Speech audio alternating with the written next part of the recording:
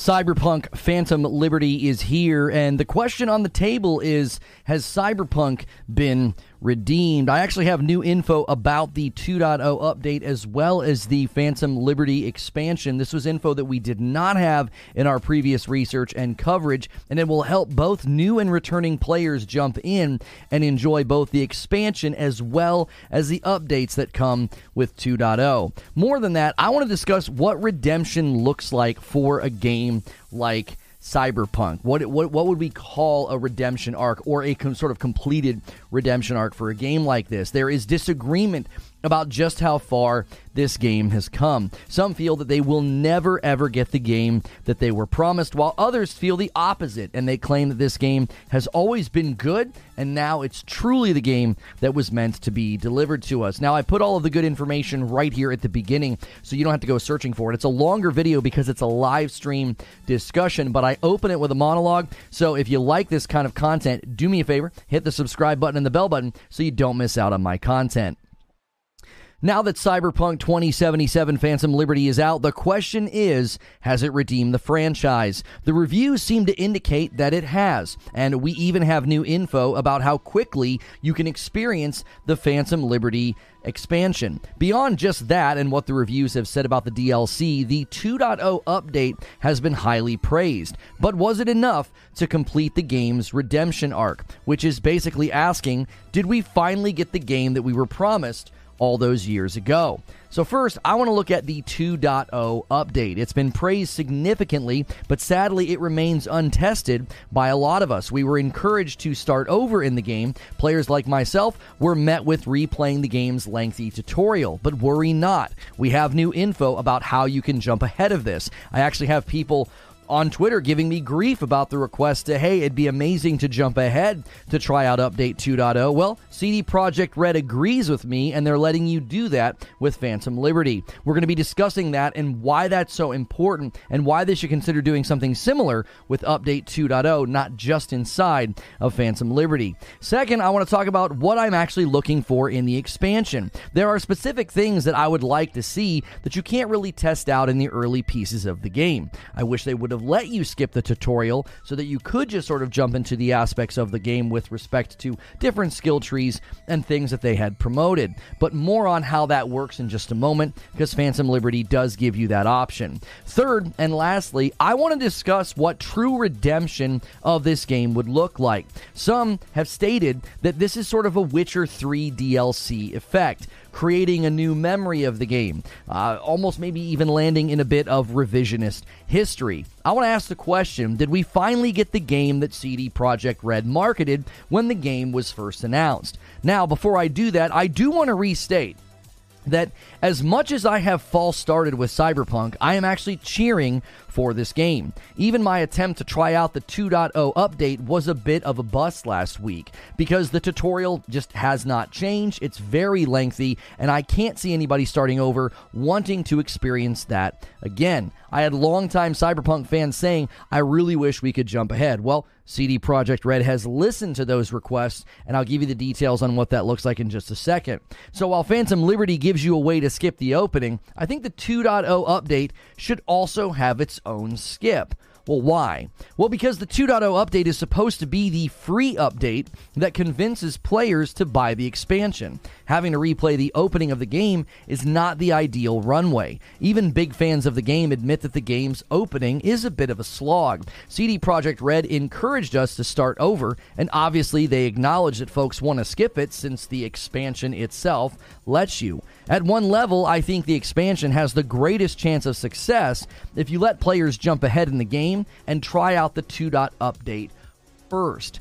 If it is as good as everybody says, it would serve as a convincing element to buying Phantom Liberty. If I wasn't as plugged in as I am, I would have booted up the game last week and seen almost no differences, and I likely would have walked away again. It's just something for the devs to consider. Having the skip option behind the expansion paywall may not be the best place for it. So, let's talk about the 2.0 update, okay? Because this is where everybody's focusing a lot of their attention, and I believe that they should be, because after my review roundup last week, one theme clearly emerged. The 2.0 update is being praised as much as Phantom Liberty as a piece of content is praised as well. They're being like equally praised. This is one of the main reasons I think they should leverage this update to create a better runway earlier in the game for returning or newer players. I love the idea of this game having its No Man's Sky moment, and one way to achieve that is to create a really great and approachable funnel. But part of me wonders if we are not entering into new territory, where big mainstream games end up with so many systems in them that a lengthy onboarding process is needed. Should you just quickly buckshot a bunch of tutorials, or should you try to weave it into a narrative opener? Even Cyberpunk uses a montage to skip over character development between you and Jackie. If you let players skip the tutorial aspect of the game, they might feel lost. It's certainly possible, and this is why innovation and creativity is needed for games of this size. Having to play a game for multiple hours just to see if you enjoy the content loop, the meat of the game as it were, that's asking quite a bit of the consumer, especially in a day and age where attention spans are getting shorter and long games are welcome. They sell well, they will do well, but the opening of the game can't take that long to get going. So for me, I think the 2.0 update is very much untested. And I don't want to belabor the point, but I feel like there's a lot of gamers in my situation wanting to come back and see if the free update has done enough to sort of bring them back to the game before buying the expansion. And the crazy thing is, they did multiple interviews where it sounded like you would need to play like roughly 10 hours before being able to jump in to Phantom Liberty. But just last week when the 2.0 update dropped, they announced in multiple interviews and articles you could actually skip right to the expansion even with a new save. Now this was after multiple areas and where they were stating you were going to have to reset. A fresh save would be the best way to experience the game. CD Projekt Red said, listen, starting over is the best way to experience this expansion. But according to PCGamesN.com, CD Projekt Red has already revealed that you can skip ahead to Phantom Liberty with a new save in Cyberpunk 2077. And after playing the game's DLC for our Cyberpunk Phantom Liberty review, I'm here to tell you that it's actually a great option if you want to go into the open world game fresh when the DLC drops. So hilariously, when I said this the other day that would be a great thing to allow the players to do, and I got pushed back, and Cyberpunk Defense Force said that that's ridiculous, and I have people on Twitter making fun of me for saying this. CD Projekt Red agrees. They're like, yeah, you can do that. Here's what it looks like. So when you boot up the game, you have regular start, and then you have skip ahead to Phantom Liberty. And the text on screen says, skip ahead in the story to the beginning of Phantom Liberty. All content from both Phantom Liberty and the base game will be available at this point. Note, attribute points will be allocated automatically. You will be able to reset and redistribute them later. So this is like literally what I was asking for. Like, let me jump in. I know how to play this game. I've done the tutorial before. You know, you got a lot of people coming back, and now I can check it out. I can maybe move some things around, try some different builds. So, what does this game look like if you choose that option? Let's say you're like, listen, I've played this game enough. I don't need a tutorial on how to do all the basics in the game. I want to jump right in. Well, no worries. According to PCGamesN.com, choosing this option picks up after the Konpeki Plaza heist, giving you just 3 base game quests alongside an instant calling to go to Dogtown, Phantom Liberty's new Night City district. As someone who hates being disorganized, having a mostly clear quest log and inventory let me enjoy everything that Phantom Liberty had to offer in isolation before venturing out into Night City proper. So if you're planning on starting a new game alongside the free Cyberpunk 2077 2.0 update, this is a great option. That is how I will be jumping in today. I'll be doing a gameplay session, so if you're watching this later, make sure and check that out, see how I felt about how the game felt. I hope I can put my points into where I wanted to. I really wanted to invest in the reflexes tree. There's a run and gun build that I think looks really, really fun for someone who, plays like I do. I'm more gun focused. And that kind of flows right next into what I want to talk about. What am I looking for? Well, the first thing I want to test is the shooting more extensively. I will say, the little bit that I got to do in the 2 hours that I spent after the update went live, the shooting felt better. In the car, it was noticeably better, especially compared to what I remembered. I remember the car combat not feeling that great. I also, made sure to go through the combat tutorials where you're like shooting the dummies in that testing environment. I still think melee always feels funny in a first-person game. That's a preference of mine. Whenever I'm in a first-person view and I'm like holding a sword, it always feels a little funky. I always prefer to be third-person if I'm doing anything melee-based, but even in the combat tutorial, I felt that the gunplay had been tightened up. I always felt in the past that the guns were kind of clunky, they were kind of sluggish, they didn't have good player feedback, it didn't feel like a good shooter. So what I'm looking for by skipping ahead in Phantom Liberty is in relation to this. I want to see if the skills themselves that I invest in, I want to see if they're impactful over how guns and how combat feel. This is fundamentally important to me, and is fundamentally, I think, important to so much of the 2.0 update. If I feel like the impact is noticeable enough and strong enough, my next thing I want to check is the content loop itself. Can Phantom Liberty, as a new piece of content and expansion, can I fold that in to the main game combat loop, content loop, that I've just, never really played to its fullest extent? Can I enjoy both sort of interwoven? The Phantom Liberty story looks great. I really do. I think it's one of the better cinematic story trailers we've gotten in a while. And as someone who started with the game, I would love a complete playthrough. And if Phantom Liberty can be the catalyst for that happening, I would be very happy. I have definitely changed a lot as a player since the first few times that I tried this game. I was enjoying the tutorial and the dialogue sections more than I remembered. My first couple of playthroughs, I always got kind of bothered by that, and I've sort of changed over the years as a player. The only reason I stopped playing this last week was because it wasn't going to be productive, okay? It was like, okay, I'm not getting to show off the 2.0 update, and also, I got to shut down for the day, right? I've got a schedule to keep, I've got things I've got to do. So I was thrilled to find out I could skip ahead with Phantom Liberty, because even though I change as a player, and even though I do enjoy slower approaches to dialogue and story, that doesn't really change my opinion about this game's opening. And as long as I'm not talking to the Cyberpunk Defense Force, I tend to get agreement on that point about the opening of Cyberpunk is kind of slow and it takes a while to get going. Everybody says just push through as fast as you can and get to the thing that, get through the heist, and then you can kind of do what you want to do. CD Projekt Red also seems to agree. They want to let players skip ahead in Phantom Liberty. So let's close this out by discussing what would true redemption look like for Cyberpunk. So during a members-only stream, one of my channel members, Eugene, said that he was worried this was going to end up being like the Witcher 3 DLC effect, okay? I believe what he said was maybe a little overstated. I don't think Witcher 3 was nearly as bad as Cyberpunk, but it did not have the smoothest of launch, okay? Not by a long shot, but it wasn't as bad as Cyberpunk was at launch. Once the bugs were removed and patched in The Witcher 3, there was sort of a great RPG underneath. But the memory of The Witcher 3 turned into an almost sacred one because of how much praise and positive response that the game got because of the free DLC that they did.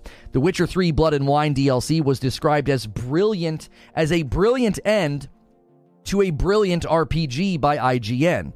PC Gamer gave that DLC a 94, which is 7 points higher than their score for Phantom Liberty at 87. So the concern would be that Phantom Liberty creates this sort of false memory about Cyberpunk's quality. I actually don't agree with this comparison that much. Witcher 3 scored and reviewed far better than Cyberpunk did at launch. The bugs were certainly a problem, but The Witcher 3 was a much more solid and well-built RPG from the beginning.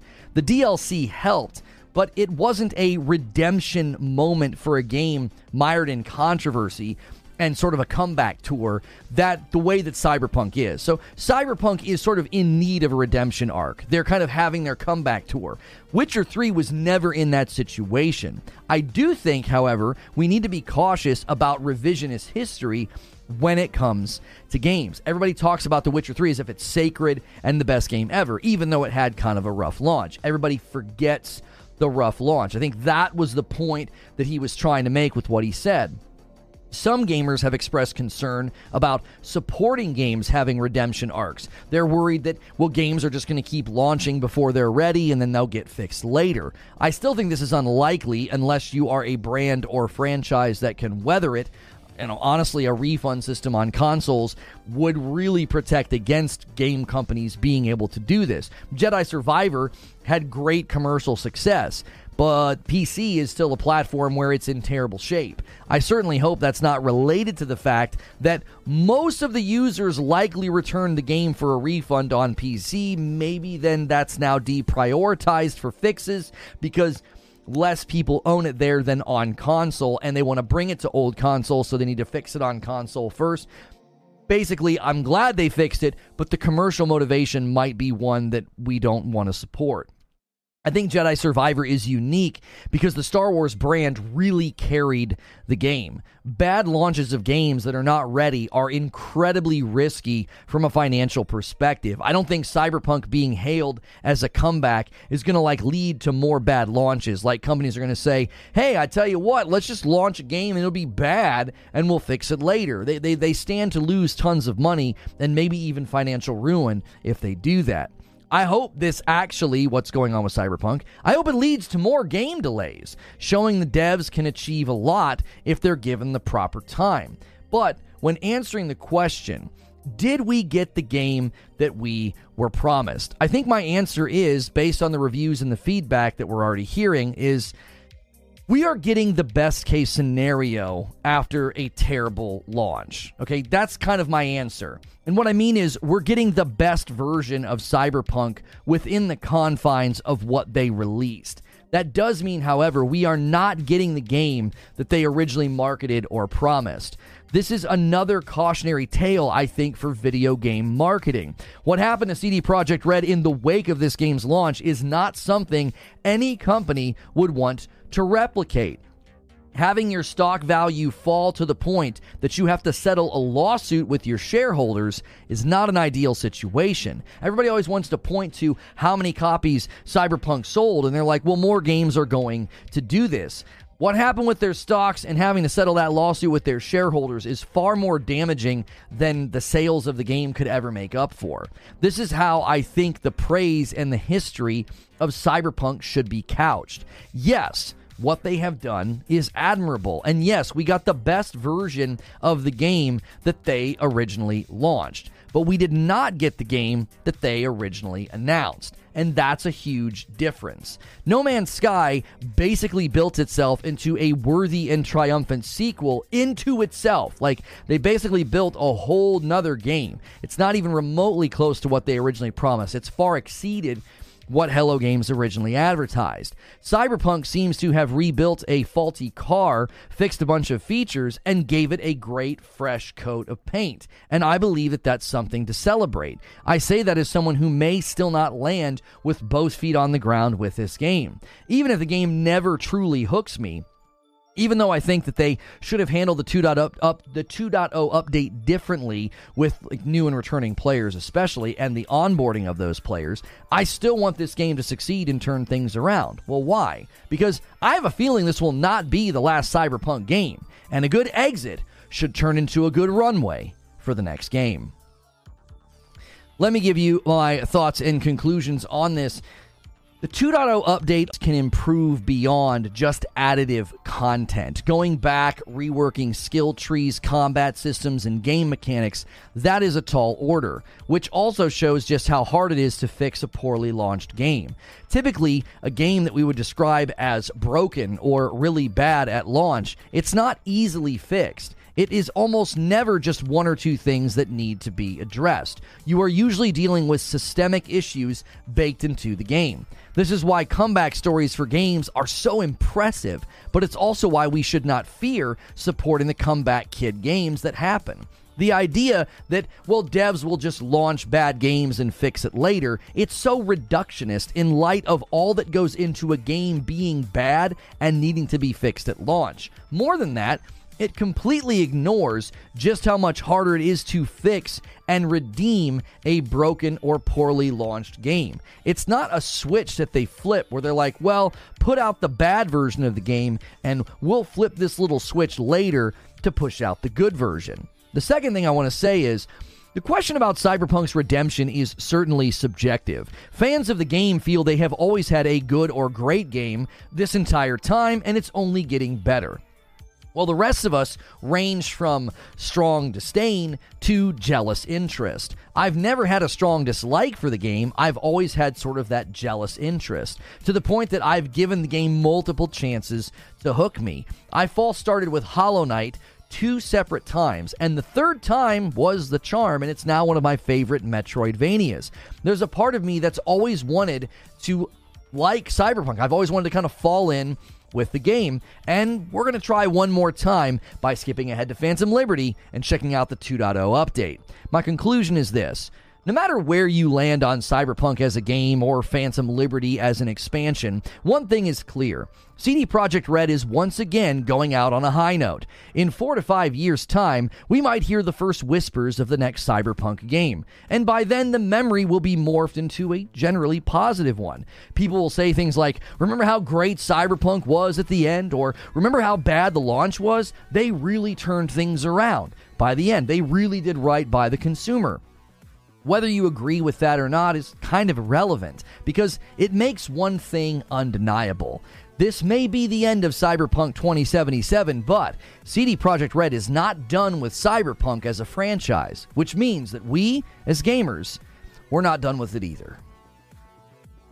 And that's the show open. Thank you guys so much for being here. That's one of my faster show opens. I'm proud of myself. 21-minute show open, not 35 minutes. So thank you guys so much for tuning in and listening. Do me a favor and smash the like button, and let's get our first members of the day going. You guys have got some big goals to end this month with. Where are they? Let's get the daily goal out here. There it is. And these are the things that you can unlock if you guys go crazy this week. Fight night with my wife, Fright night, and then game night. Those are the 3 things you guys can go after. And we are currently, I think what are we around? Yeah, we're on 2,300 members. I'm pretty sure you guys could hit all of them if you really wanted to. We could definitely hit Fright night by the end of the week. And I do have some people to thank who re-upped during the show open.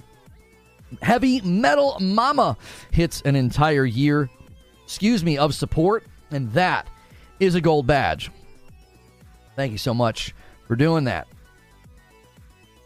My PS4 ray tracing mode runs really bad besides the 30 FPS. There's lighting bugs. It's been like this since before the update. Yeah, I run performance mode, so I've not seen what it is that you are talking about. 24 months from Nerd Mother, and that's a VIP. Welcome back. And there it is. Han Solo shot first, and so did you. DK Bager once again taking the crown of the first gifted member of the day. He does this often. And Derek says, I think if a documentary is ever made, the angle could very easily be devs trying to do what's right while the publisher tries to F everything up. Yeah, I mean, I think that's why in these conversations, we always end up in this sort of blame the devs scenario. And usually it's not the devs. There's usually a breakdown somewhere in upper management leadership, or there's a breakdown with the relationship with the publisher. Guys, I don't know if YouTube's having a problem. My back-end stuff doesn't look quite right. So if you're having to refresh or something weird is happening or the chat's acting up, that's not on my end. I don't have any issues going on. So you may have to refresh in lower quality. I've never seen this happen before at the start of a stream. So if you're having to refresh, I apologize. It's not on my end. I actually do think the game is close to what they promised, all of the updates, but people only want to praise No Man's Sky and hold some kind of a weird grudge against Cyberpunk. Interestingly enough, Baba Yaga, there are people who take a similar grudge-holding angle against No Man's Sky. They do. They take the exact same line of thinking. They're like, I will not support that game. Sean Murray lied is what they'll claim. They'll say that Sean Murray lied. They'll say all this stuff, and they just refuse to support No Man's Sky. So I think even to this date, we've had similar things happen with No Man's Sky. I think there's a big difference between No Man's Sky and Cyberpunk, because No Man's Sky was, playable where it launched at launch. Did you see that 2.0 they added symmetry for the fallen characters in the Cyberpunk show. I need to find it. Oh, a cemetery. I thought it said cemetery. I was like, what? Let me see here. What is he saying? You confirm the balance showing zeroed out is not common practice. All right, hang on. Thank you so much, Creature. Gamers are sensitive. I mean, I'm one of the guys that I look at games and I don't take it personal. There are certain games where I probably would. I would take it personal if suddenly we were dealing with like a Hellblade scenario, or Ghost of Tsushima 2. I've not gotten an email yet, Creature. I would take it personal if one of those games got like severely screwed up. Like if Ghost of Tsushima comes out and it's just awful, or if Hellblade 2 comes out and it's a disaster. I would take that personal. But I would say, generally speaking, I don't get that sort of invested in video games to the point where I'm going to hold a grudge. A good example would be Jedi Survivor, right? They finally fixed Jedi Survivor, and I wasn't like, no, I refuse to play that game. They launched it in a bad state. I'm not touching it or whatever. Well, that would be ridiculous. Now, there are people that are like, I'm not going to buy Jedi Survivor unless I can get it on sale, because that's basically their attitude. Their attitude is, I'm not going to touch that game until I can confidently say I'm not paying full price, right? So from where I sit, I understand why people get to that point with games. I understand why somebody might think, well, I don't want to pay full price for it, or I don't want to support it, or whatever. But I do think people go beyond just being good consumer, good economic practice, and they almost hold like a grudge. And they're like, no, absolutely not. I'm never going to support that game ever away. And I think whenever you have those situations, I just don't think you're ever going to convince that person. I don't think you're ever going to convince that person to try out the game.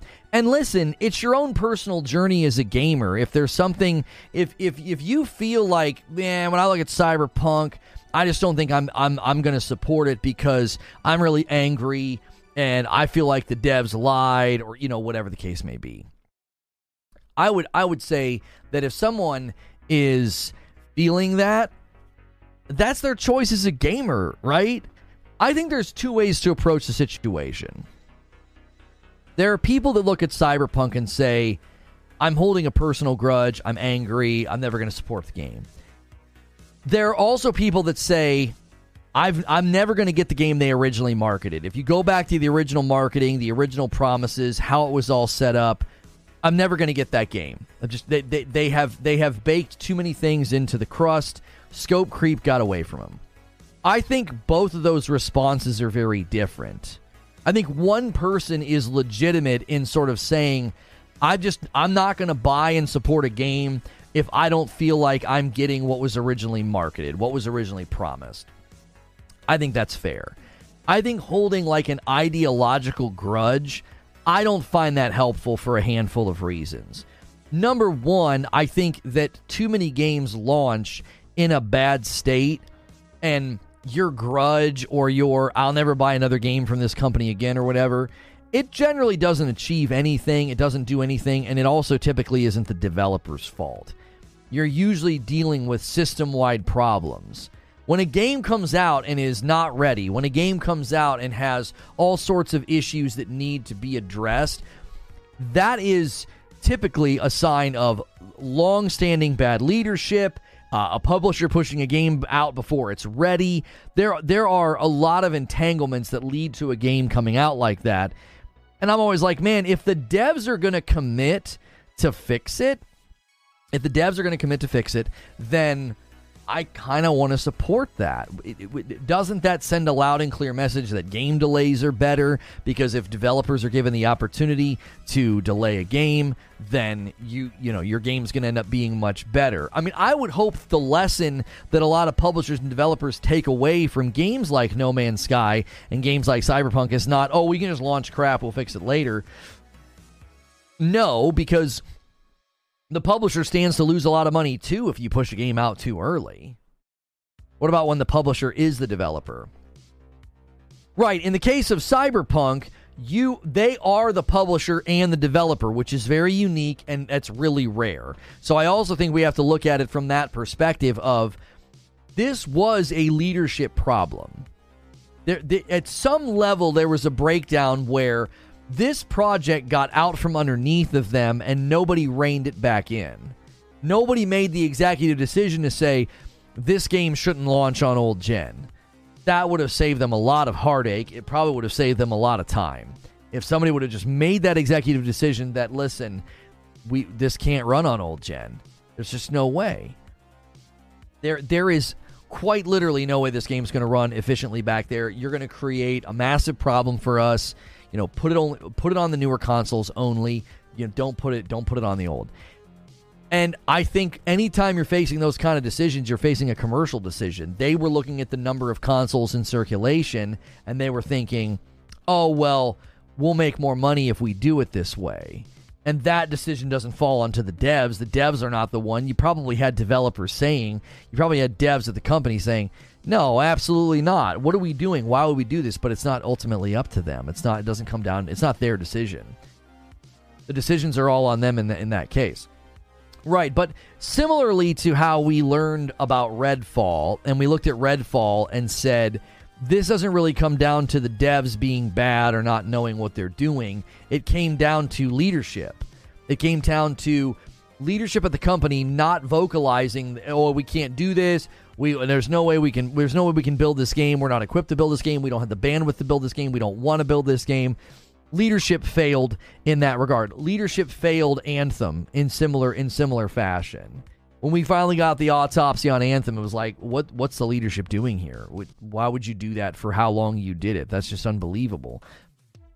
So when I look at CD Projekt Red, sure, there is no overlord publisher that we can blame, but we can certainly look at the relationship that they had with their own leadership and their own decisions of where to put the game and say, are the devs inept or did the leadership make really, really bad decisions? Because I can't imagine looking at this game and all the things they've done with it. If you look at the graphics and the lighting and the appearance, it's like the fact that they even tried to put this on old gen is crazy to me. How did that not get run up the flagpole as just a terrible idea? Can't remember the history exactly when they contractually obligated to release on old gen. Yeah, I'd be interested to look into that because Gotham Knights, remember, they just quietly dropped old gen. They didn't even really announce it. Do you remember? And that was fairly close to the release of the game, was it not? When they quietly did that, they just sort of like made an announcement of where the game was going to land. They didn't say anything, and it was like, yep, it's only going to land on next gen consoles. And nobody really batted an eye to a certain degree. Everyone was like, "Oh, okay." And up to that point, it was a multi-platform release. I'm sorry, it was a cross-generation platform release. So I don't know if there's some kind of a contract where if your game's slated for cross-gen, are you stuck and you just have to do it? I would say it has more to do with money than some kind of a contract. They probably said, "Listen, we've got to do this. There's way too many PlayStation 4s in circulation. There's way too many, Xbox Ones out there for us to just ignore that player base that's been looking forward to our game." I agree with you. Melee in first person doesn't really work. I've just never liked it. I always played Skyrim third person. I remember we had a debate about that. People were like, "You played Skyrim in third person?" I was like, "Yeah, I want to kind of see my character." I don't know. There's something about playing a game where your sword's like this. You know what I mean? You're just holding it up in front of you. Like apparently that's how you engage in melee combat.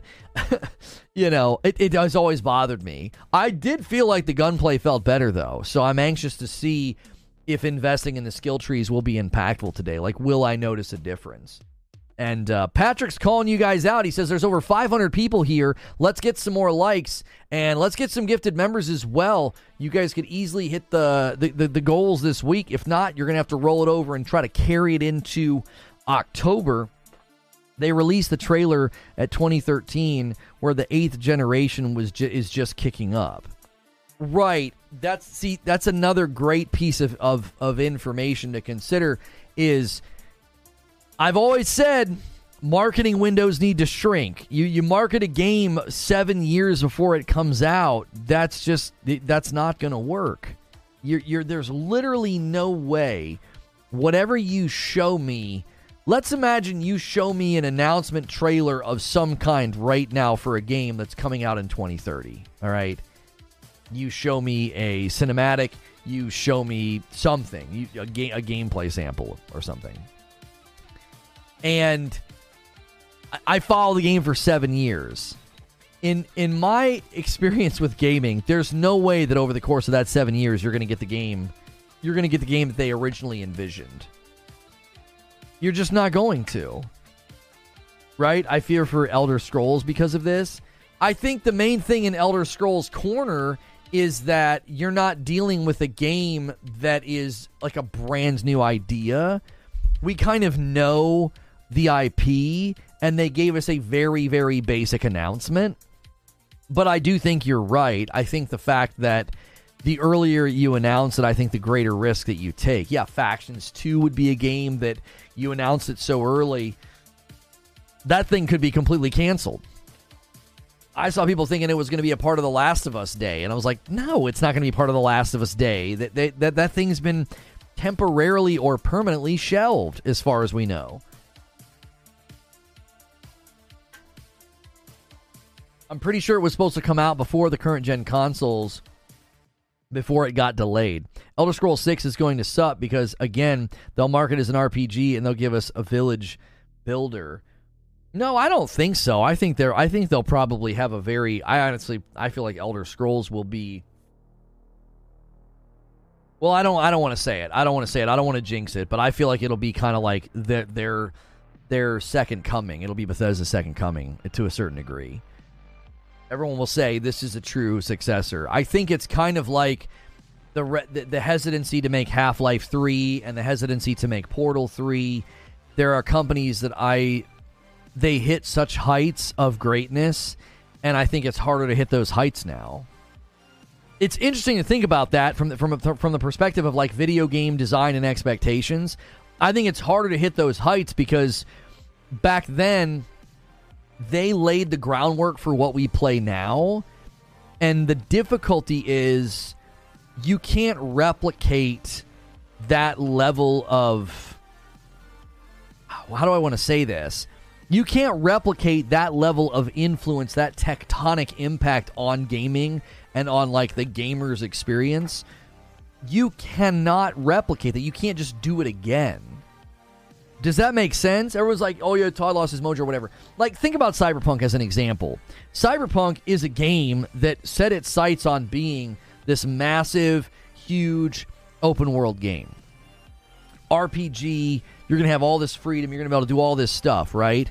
Well, as the scope of that game got broader and broader and broader, it essentially hurt the quality of the game.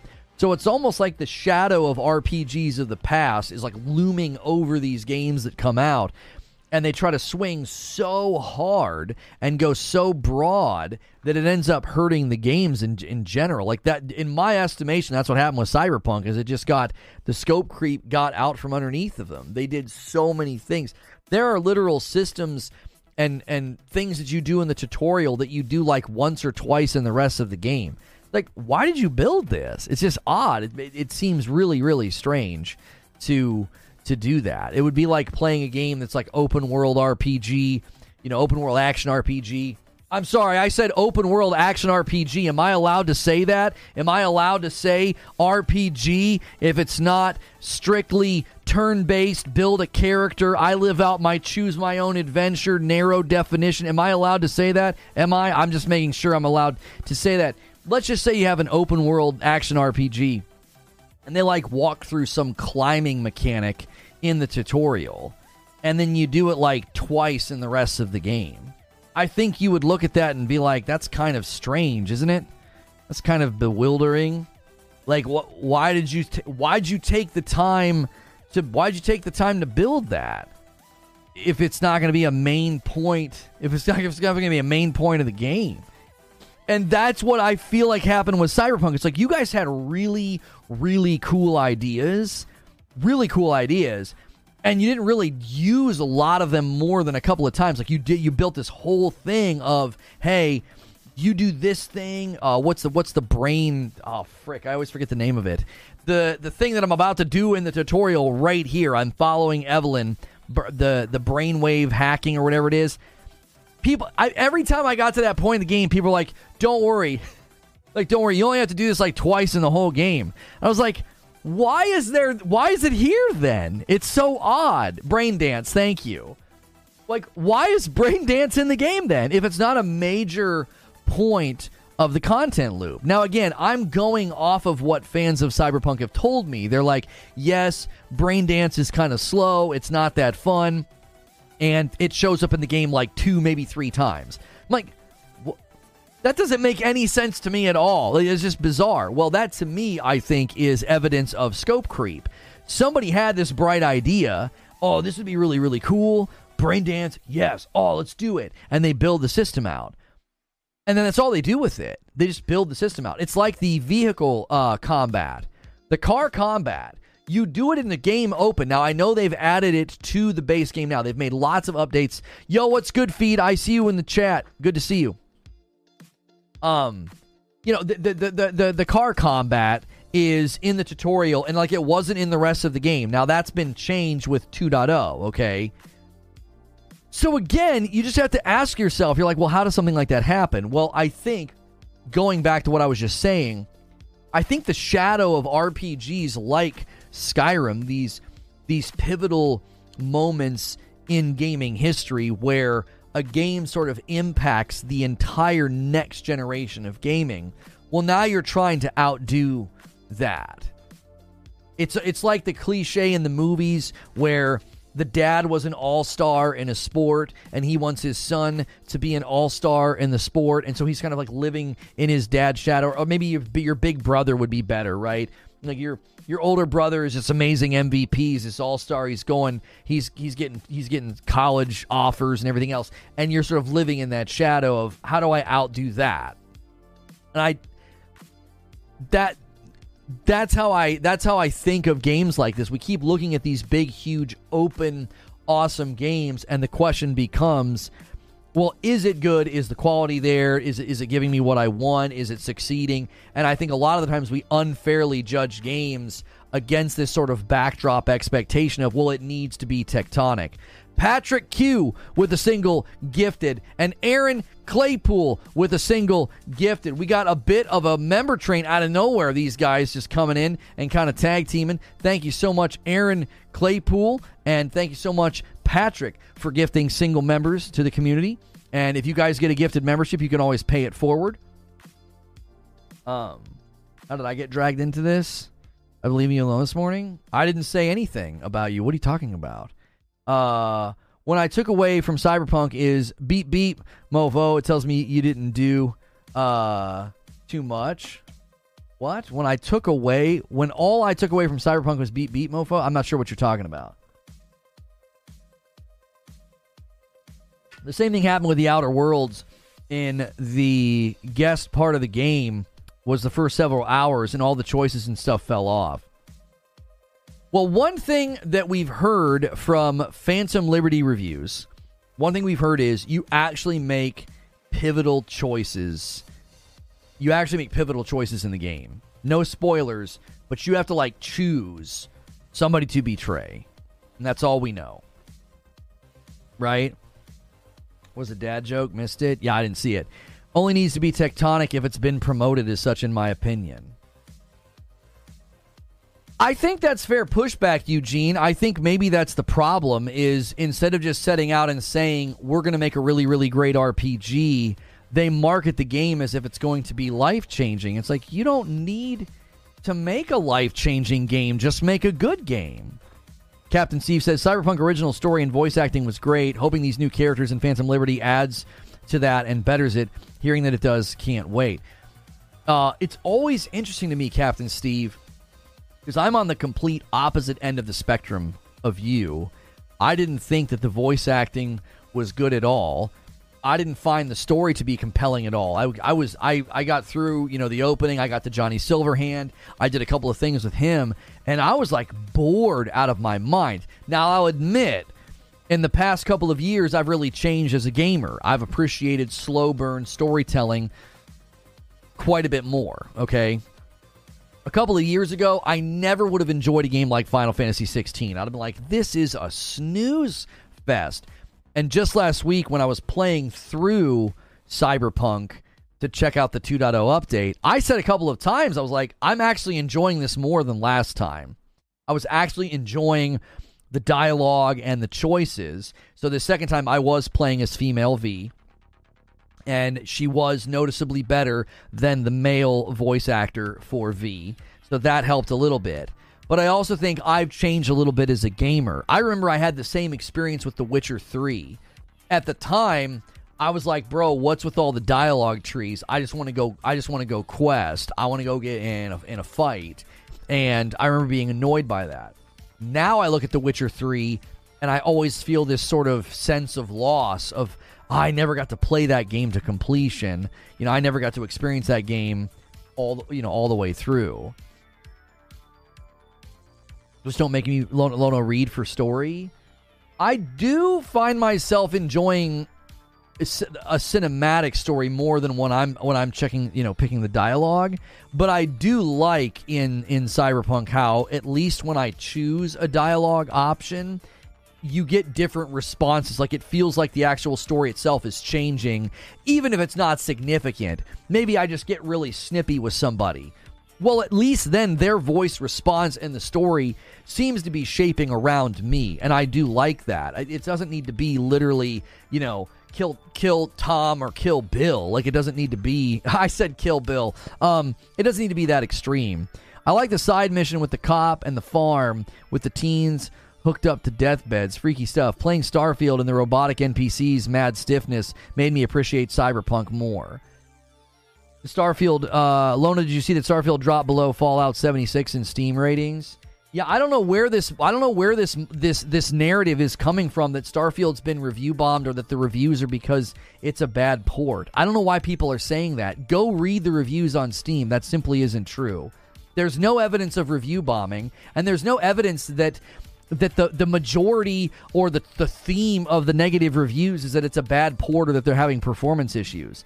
Seriously, go look at the Steam reviews. You can't substantiate either of those claims if you actually take the time to do some research. I don't know where that's coming from. I want to circle back to what Captain Steve said, though. Is that playing Cyberpunk made him appreciate...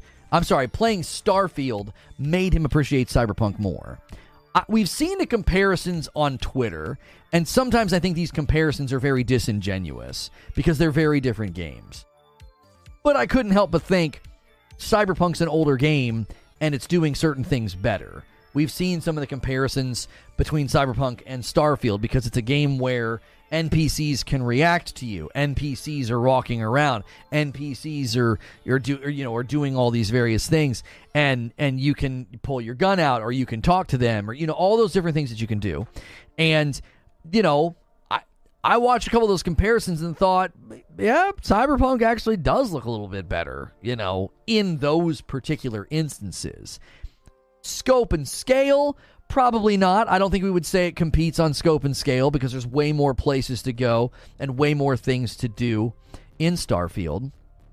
But, it's interesting that Captain Steve brought that up. I didn't bring that up. Like, my producer was telling me that we should do a show, saying that Phantom Liberty is going to eat Starfield's lunch. And I was like, I don't want to do that show, right? I didn't want to do that show because I don't know. Okay, it was a bug. Yeah, I was going to say, I don't have an email or anything yet. Let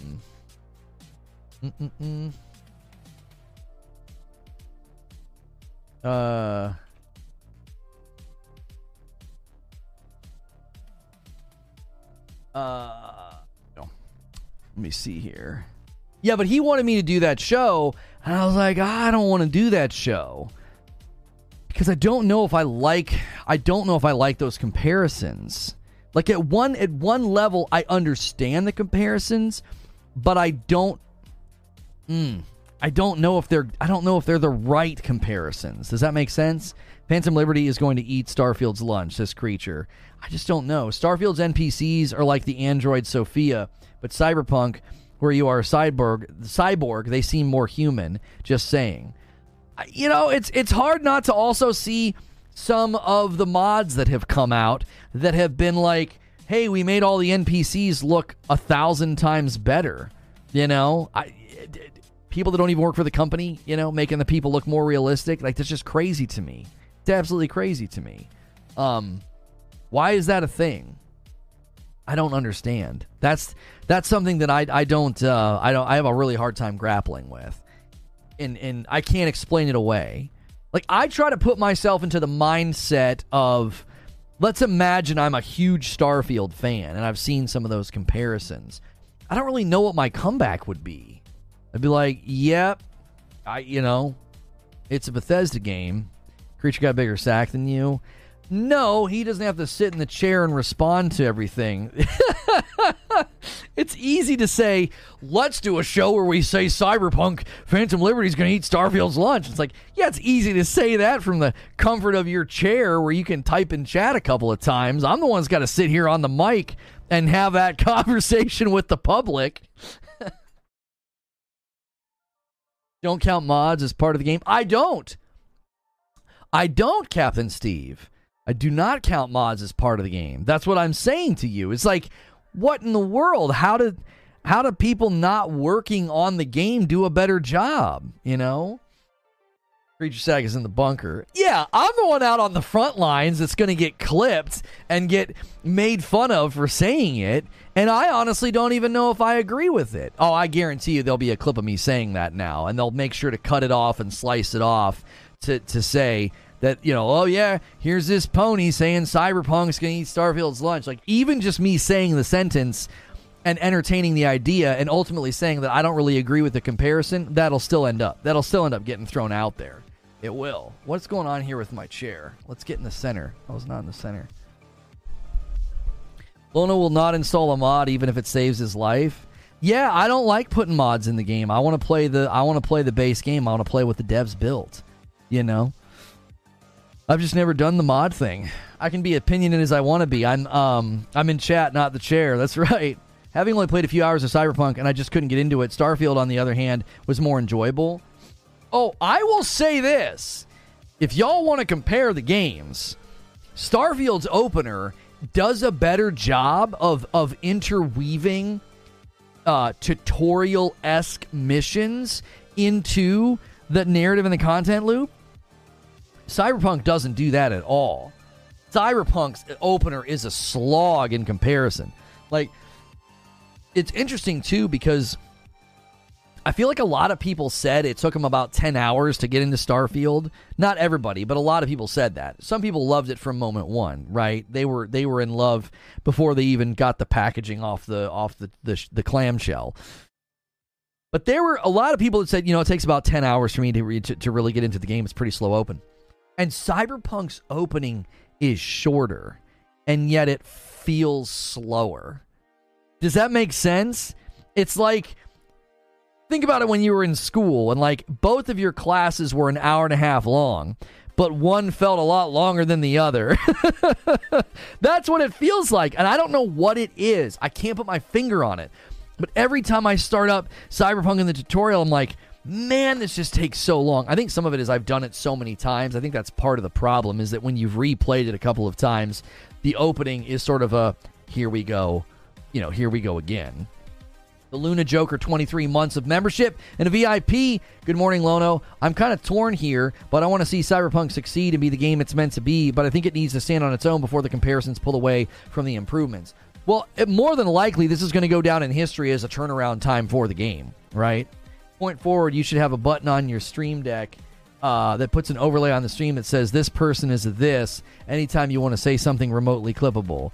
That's the problem, is sometimes I don't even know if I am clippable. And that's the thing, Eugene. Remember in Batman where he's like, I'm a 20-year man. I know the difference between a punk who needs to be taught some lessons and manners and somebody who's just going to enjoy it.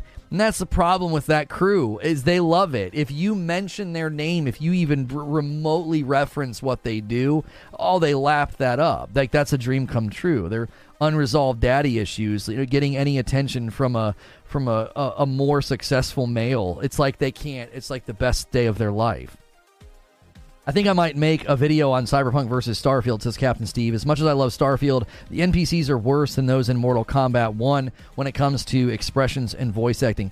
Hey, Steve, listen, you make that video, and then I'll react to it. And I'll be like, he's saying it, not me. It's Captain Steve. I'm not the one saying this. You guys you want to call me a Sony pony, and you want to hate on me. Captain Steve's the one saying it. I think that's the right game plan. You make that video. You make that video. I'll let it live in the algo for 72 hours, and then I'll react to it. I don't want to take away from any of your viewership. I don't want to take away from any of your viewership, but I also don't want to make the video because I don't want to have to listen to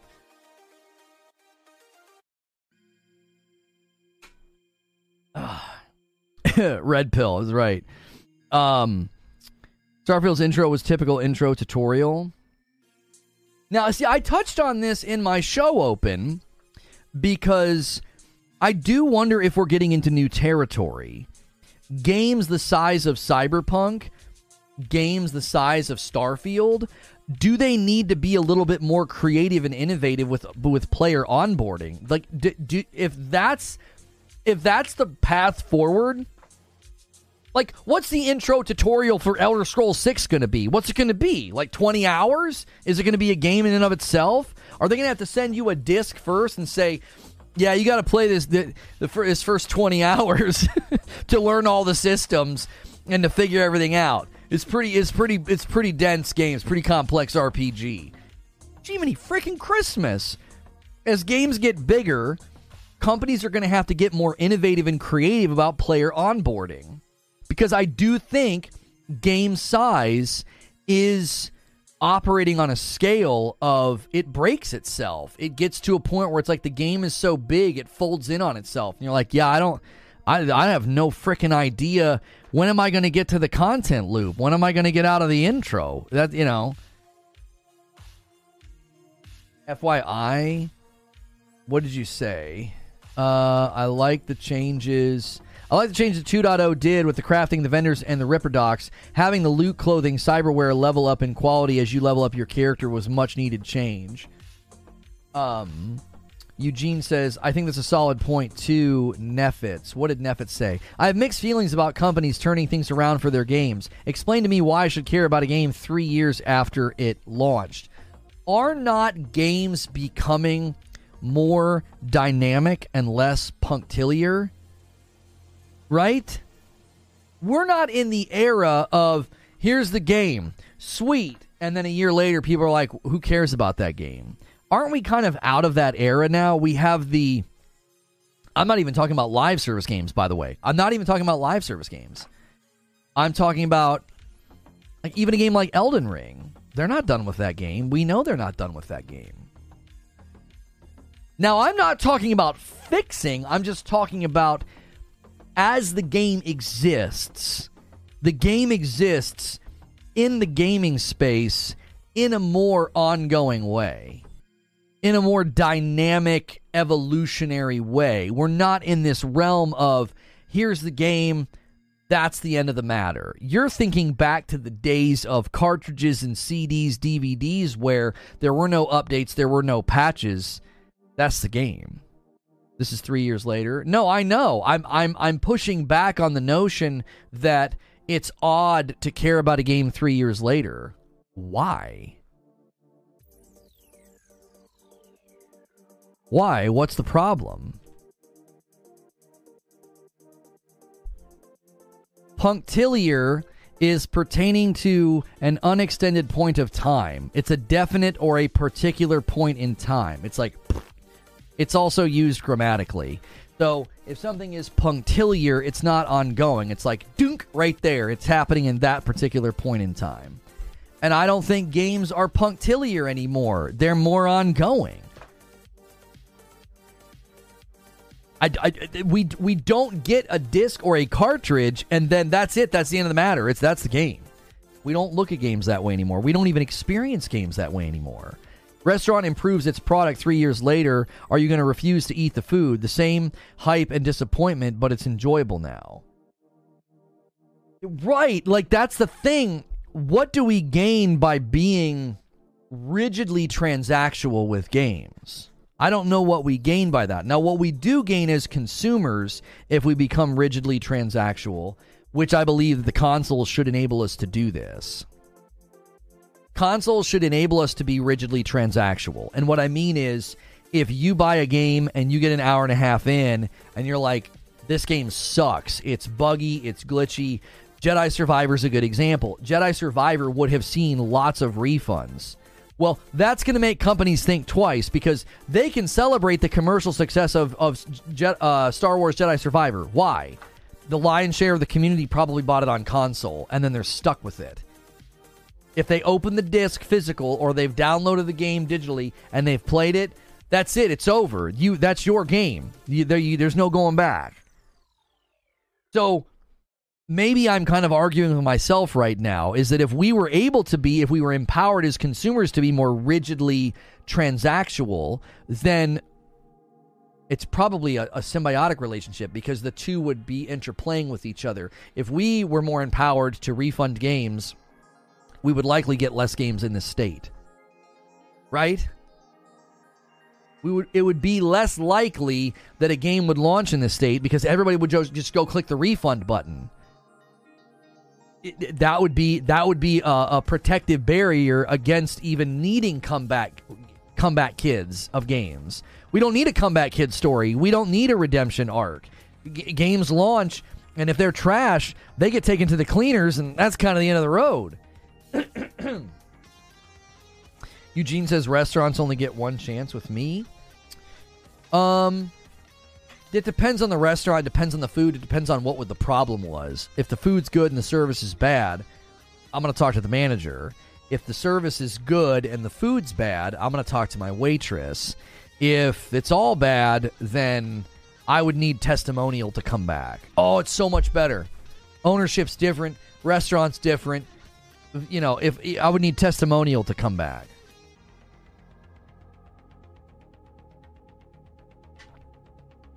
Gamers with their arms folded with a scowl is hilarious, says Omax.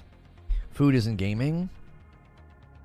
Well, I think the analogy that Zubair was painting with the food analogy was, if you go to a restaurant that everybody's hyping up or you're really excited about, and it's bad and it's terrible, and you don't go back, and 2 or 3 years later, they're on the 6 o'clock news, they're on social media saying, we've completely revamped our menu. We've completely revamped our wait staff and how to expedite wait times and food to table. And we really want people to come back. And if people are going back and also going to social media saying, this is a different restaurant. This is the restaurant we all hoped for a couple of years ago. They've really turned it around. You're not even going to go look. You're not even going to go like get a drink and an appetizer just to kind of see. You're like, hey? Especially for people who already own the game. Imagine you go to that restaurant, service is terrible, food's terrible, and they give you a gift card, redeemable at any time, and you never go back. And 3 years later, you still got that gift card, like $100 on it. You got $100 at this restaurant. Everybody's saying that it's turned it around. You're not going to go use the gift card? You have money. You basically have dinner waiting for you at the restaurant. For a lot of us, I have Cyberpunk waiting for me on my PlayStation 5. Already bought it. Now, yes, I bought Phantom Liberty. Content creator, wanting to show off the content. Sort of a different hemisphere of the average consumer. Your thumb confused me. I checked Steam to check if I needed to do something before the penny dropped, and now I feel silly. Oh, redeemed. Like how to redeem the game? It redeemed the game. I tried Creature's idea with just the word redeemed, and it didn't look right. Redeemed with a question mark didn't look right. So I put redeemed the game question mark. Phantom Liberty redeemed the game is kind of what it's saying. For better or for worse, games continue to be worked on and improved. Launch is literally only beginning of its life cycle, even if it's not live service. That's the reality. Captain C says, if people didn't go back and check out a failed game, No Man's Sky would be dead and gone. It's now amazing. Now I'm hungry. Sorry, Donnie. That's a pretty stark difference. You're already bought in. Even if I wasn't bought in, Eugene, think of all the people that have done exactly what Captain Steve just referenced with No Man's Sky. Hello Games' entire model has been free update, buy the base game. And yes, the base game goes on sale on a regular basis, but in general, their model has been, we don't charge for the updates. We don't charge for the updates. If the update's compelling to you, then go buy the base game. Slick shirt. Oh, thank you. This is another one from Into the AM. It's Norse god. It's Thor. I think it's pretty awesome. I like it. Remember to use code LONO or go to intotheam.com/Lono. Don't forget to smash like either. That supports the stream. We're about an hour in. Let's shoot for 300 likes. And let's get some more of those gifted members. Every 25, I gift 5. We got the goal down here in the corner. And I always pay it forward back to you guys every 25 members. We've had some huge days where I've gifted tons in response to what y'all have done for the channel. Gamers are super rigid. I grew up with games, so I understand it's not perfect craft, so I allow for the art form to evolve and self-correct if necessary. Back to what I was saying with No Man's Sky, though, it was like, you come back, get the game. That's a stark difference, too. No Man's Sky never charged. Cyberpunk's not charging. Cyberpunk's not charging for the update. Now, they're charging for the expansion, which I believe is a little bit different, because when you hire Idris Elba and you do mocap and voice and writing, that's not even remotely at the scale of what No Man's Sky has done. No Man's Sky hasn't done anything to that level, right? Now, they've added new content loops, and new things for you to do, but the cost for Hello Games to do that is a fraction of what it likely cost CD Projekt Red to create this story, to create the cinematics, to create the content. And you know, Zachary Guy with a single gifted member, thank you so much. For them to do this, they kind of have to charge for it. And this is why, Captain Steve got the membership, nice. This is why I've continued to say, the fact that they let me skip ahead, like, I absolutely love that folks are trying to dog on me about this on Twitter because they look so incredibly dumb. They're literally letting you do the thing that I ask for. They're letting you skip ahead. You're already going to have attribute points, skill points. You're already going to be in the game past the tutorial, which is like exactly what I wanted to have. So what I think they should do is they should let you skip to that point in the game just with 2.0. The Luna Joker takes us to 5. That's actually a layup. Thank you so much. That's such an easy one. That's such an easy one to lay up. Somebody can drop a 20 bomb now to 25. One's asking me to buy in and then buy DLC. It's just easier to move on. This is why I think they should let you boot up the game and jump right after the heist and experience 2.0. Experience the skill tree, experience the game, experience the world, experience the updates, and then if you're like, okay, yes, I'm in, then you can go and buy Phantom Liberty. Like, the fact that they're not letting you skip ahead unless you buy Phantom Liberty, I don't think that's the greatest runway, because basically what you're saying is, hey, and they said this to everybody, hey, new players and returning players, just start over fresh. Okay. Every returning player playing through that tutorial one more time is going to feel, to some degree, they're going to feel what I felt. Like, here we go again. I got to go through all this. I have people saying, well, it sets up the tone and the vibe of the game. Oh, okay, you can do that without making me play through the tutorial. You could do that with the show. You could do that with the opening mission and meeting Jackie and the Jackie montage. And then you could ask the question, would you like to go through the tutorial, or would you like to jump ahead to the time where Phantom Liberty is unlocked to get a feel for the game to see whether or not you want to buy Phantom Liberty? Because once you buy Phantom Liberty, they're just like, oh, if you, I'm not kidding you, you click new save, and this pops up. This is what pops up. Like, you can just skip ahead. As soon as you own the thing, as soon as you do a new save. Raymond Lermont with 5 months of memberships, and a single gifted member comes in from Sorcerer. Thank you so much, Sorcerer, taking us a 6 on the day. Appreciate you so much. I think the DLC is more optional since launch. They have done a lot to the game, especially including the 2.0 update, which is all the free updates, the content system changes, the base product is better for free. Right, which is exactly why I'm saying they should let you, at any point in time, coming back to the game, they should let you jump ahead past the heist, just so you can get through all that stuff, especially if you've done it before. In my opinion, the base game needs the ability to skip the unlocking of Watson District and start you right at the heist with Jackie and a couple of levels. Do we miss some character development with Jackie? Sure, but is that needed once you have experienced it once? Probably not. They literally drop you in the game after the heist if you skip ahead with Phantom Liberty. I'm simply saying, hey, that's a great choice. Let people do that as well, just when they're doing the when they just want to try out 2.0. Games can evolve and improve, but it's different when the game is a mess at launch and gets more updates to fixes versus a game that was decent at launch, bare bones, and gets more updates. What game are you talking about, King J? So wait, I can just skip ahead if I own the DLC? I've been running around throwing knives at people for no reason when I could have been flying through the air with a sledgehammer all this time? You got to do a brand new save, Murph. When you click new game, this pops up. When you say, I want to play a new game, this is the very first thing that pops up. There's regular start, and there's skip ahead to Phantom Liberty. And it takes you right after the heist if you skip ahead, and you already have attribute points and some loot and some stuff. Kyle Wilkerson with 16 months and a VIP gold. Welcome back. King J says, letting them get full price out of you only to fix it later is just not acceptable to me. I need the game to be playable day one. Months. Not, I think he meant to say not months and years later. That's the trick the gaming industry had done. Can you name, how many games can you name that have done this? How many? How many games have charged full price and took years to fix the game? How many?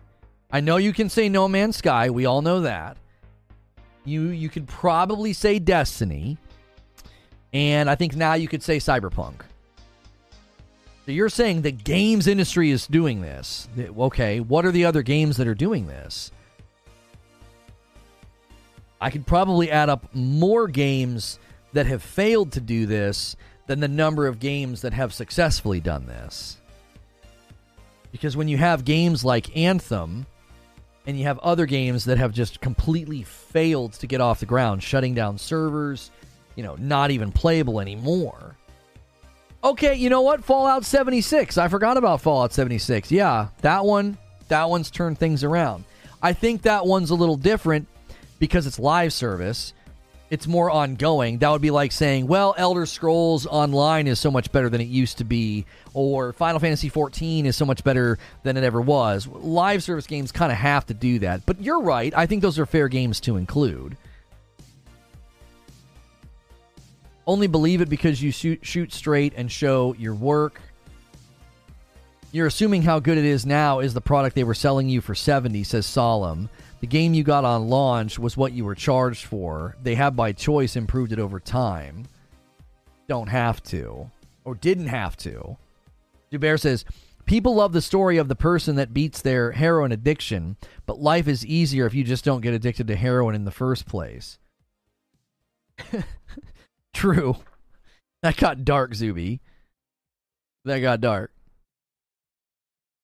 CD Projekt Red letting people skip ahead is equal to them admitting that the intro that it has a crappy intro.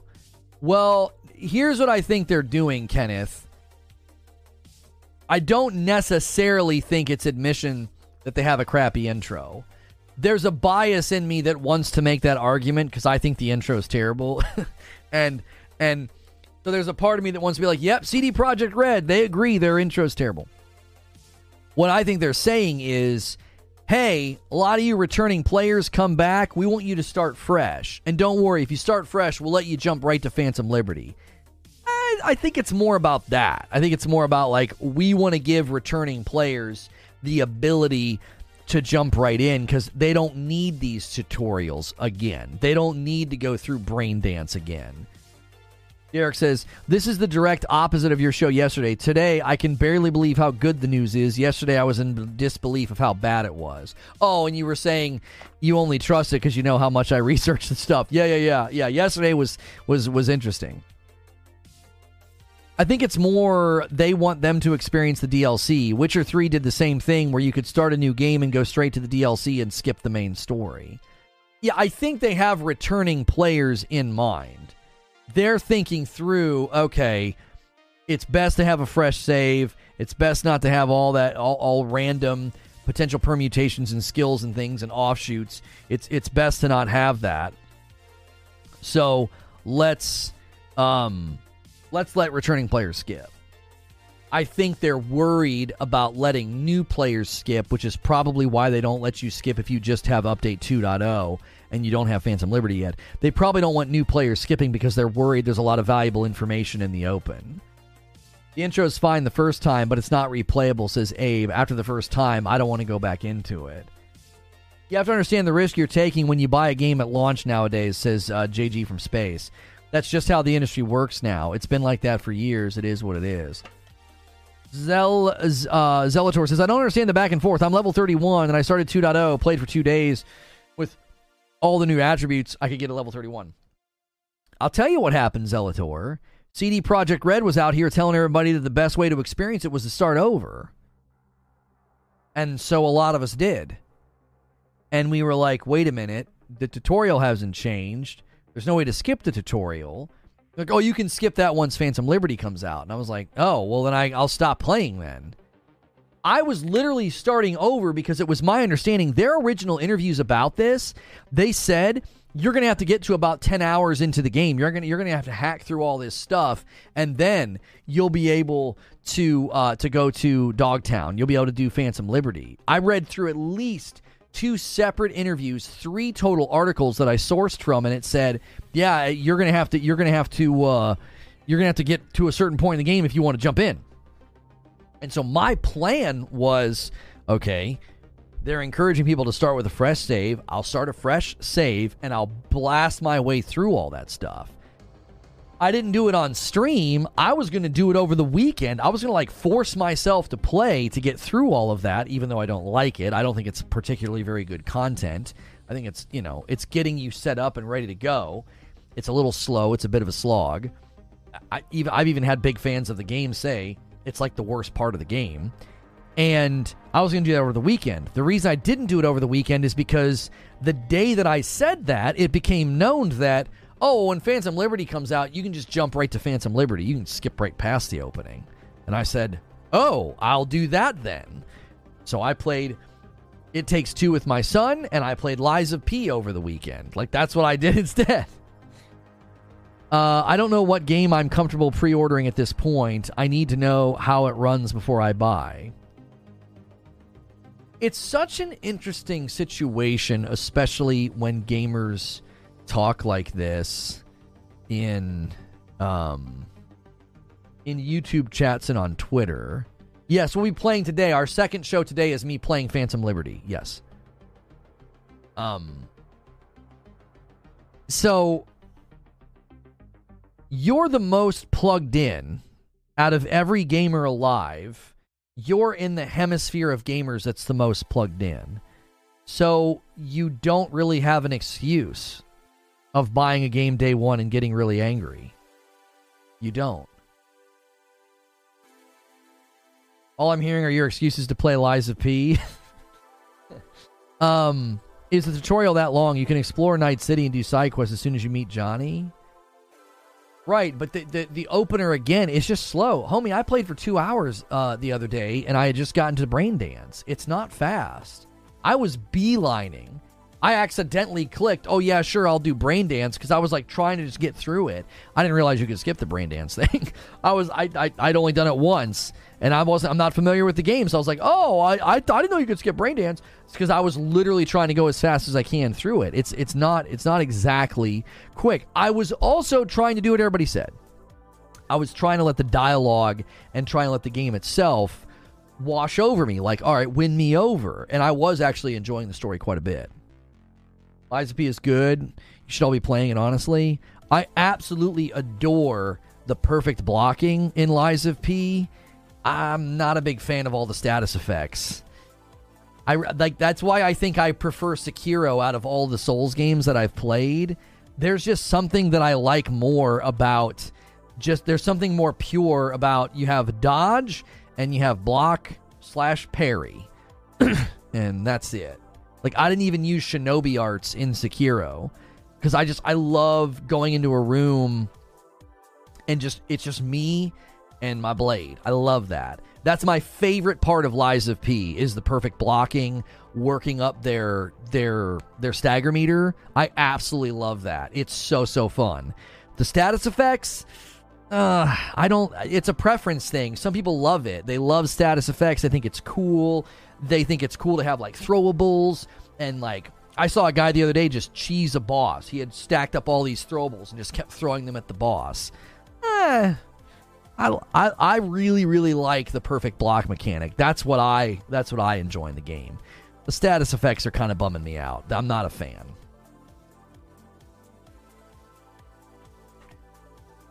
I was not familiar with the game.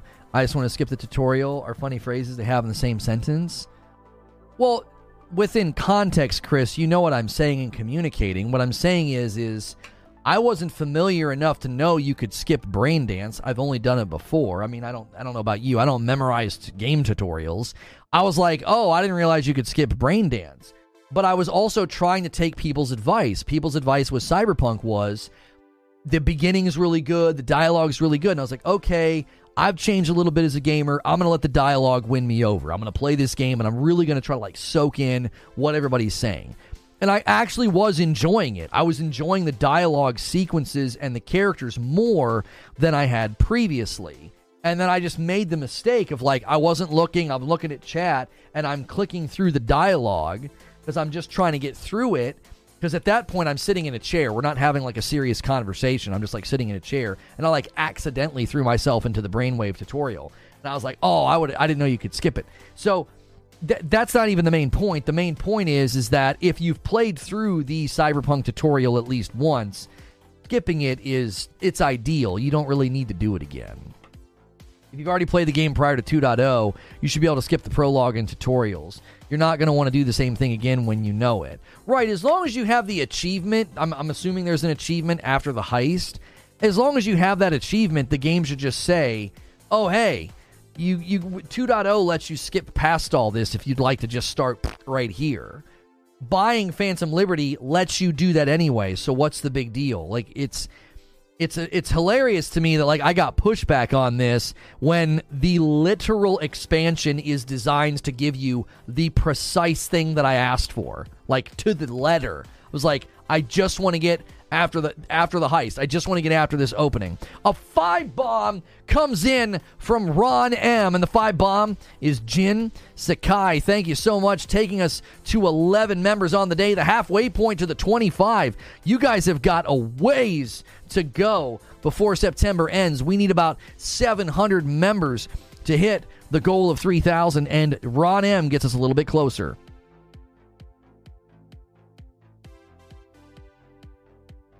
I wish they had a skip like God of War Ragnarok had the short video for God of War 2018.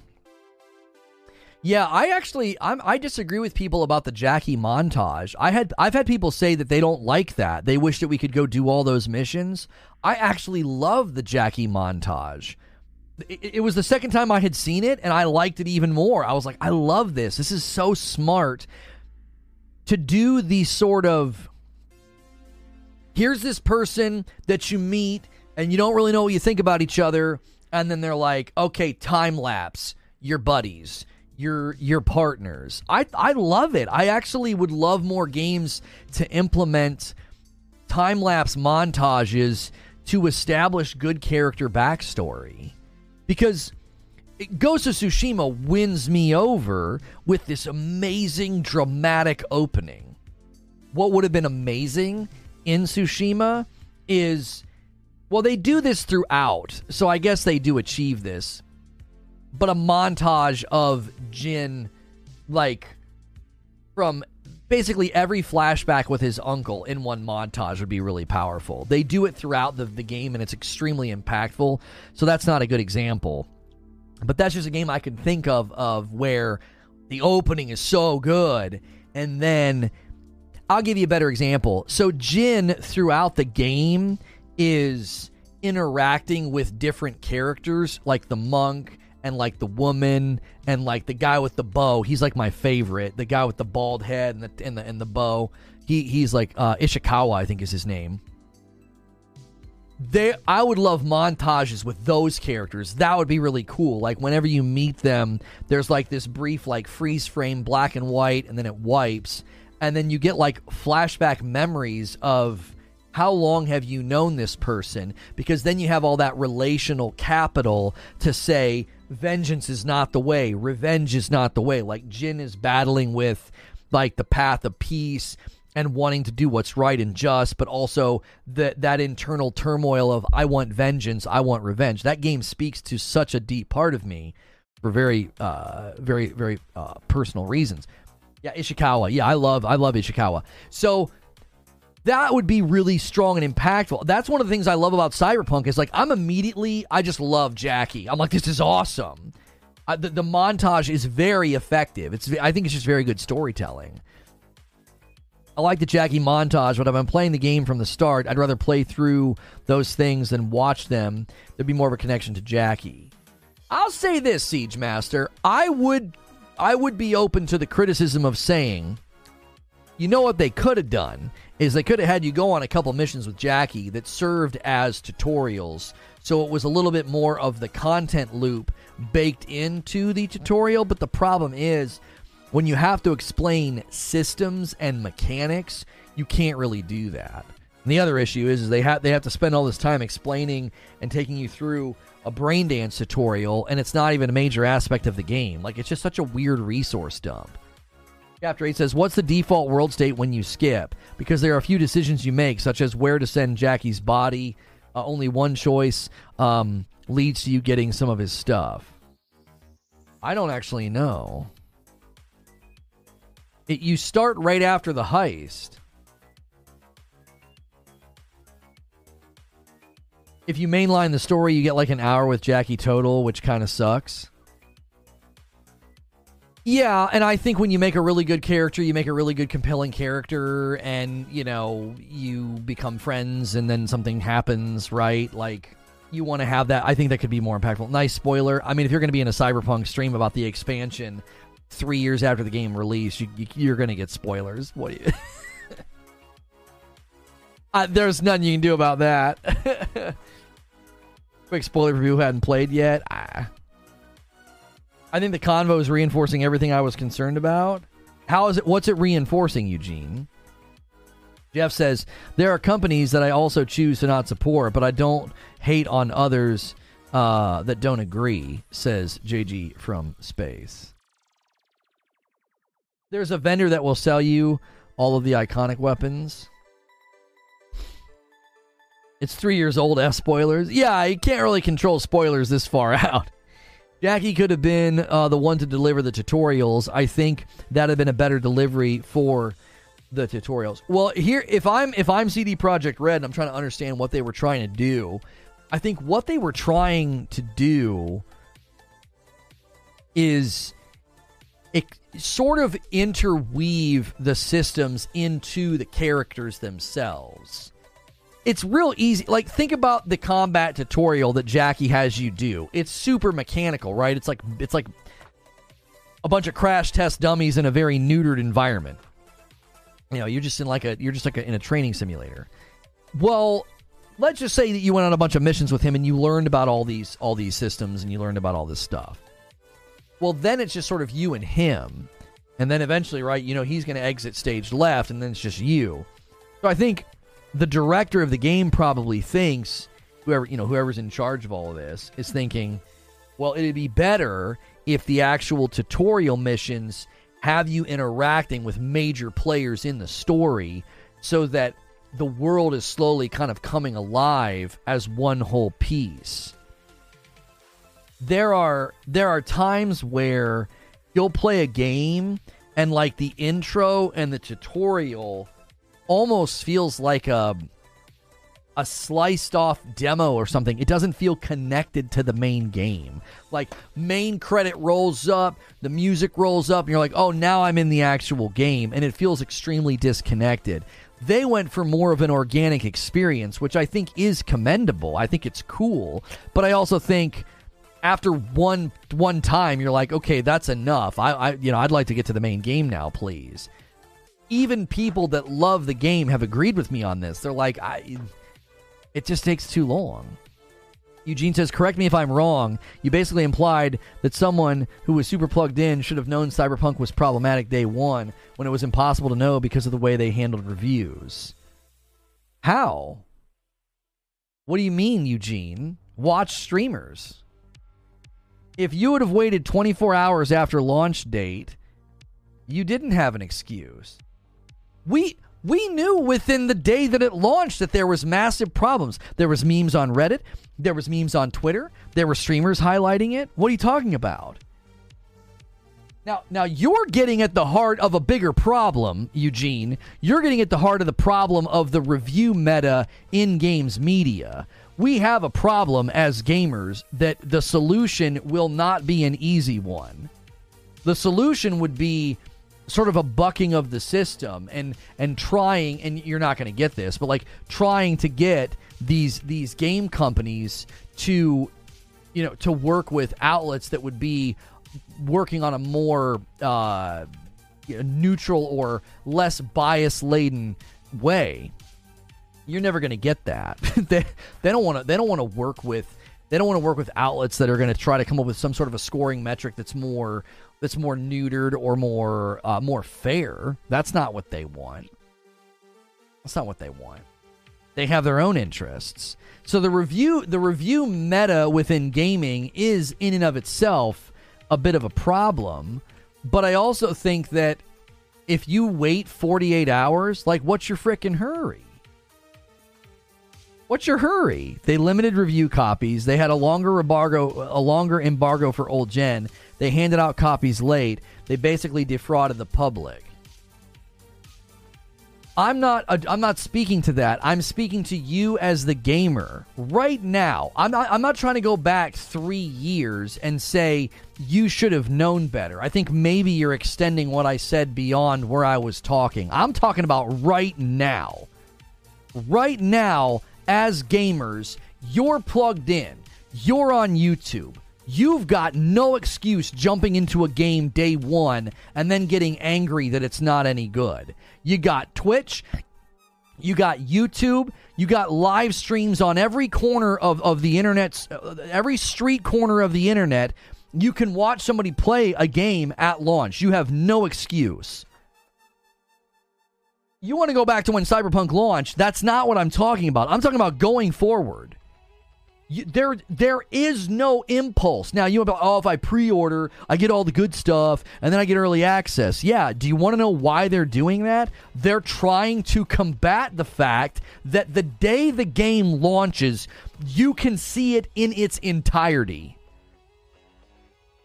That's an era that gaming is trying to wrangle to the ground. We're in an era of gaming where as soon as that game is live, you can see the entire game online for $0. Yes, I'm scheduling the Phantom Liberty gameplay right now. We're going to go to it in about 44 minutes.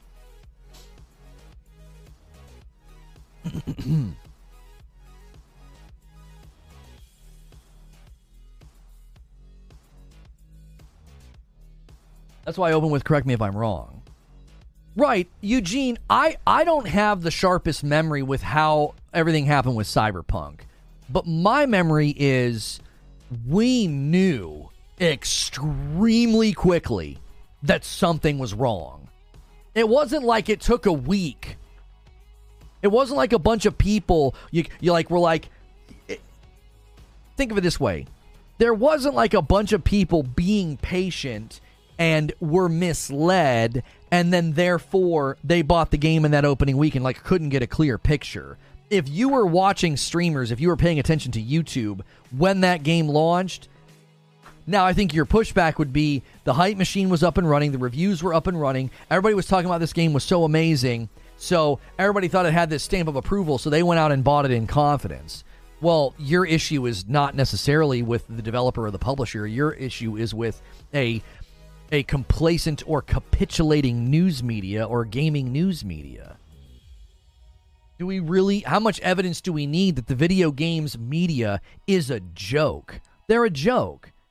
Journalistic malpractice virtually every other day when something happens. Lack of integrity, lack of proper research. They will not correct bad headlines or bylines. They will not go back and fix articles. They won't. The video games, journalism, it doesn't exist anymore.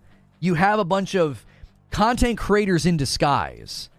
They might as well be YouTubers farming for AdSense and ad revenue by going like this on their thumbnail. Like, they might as well be doing that. Like, that's what most games journalists are doing. They're simply blogging for ad revenue. There's no journalistic integrity.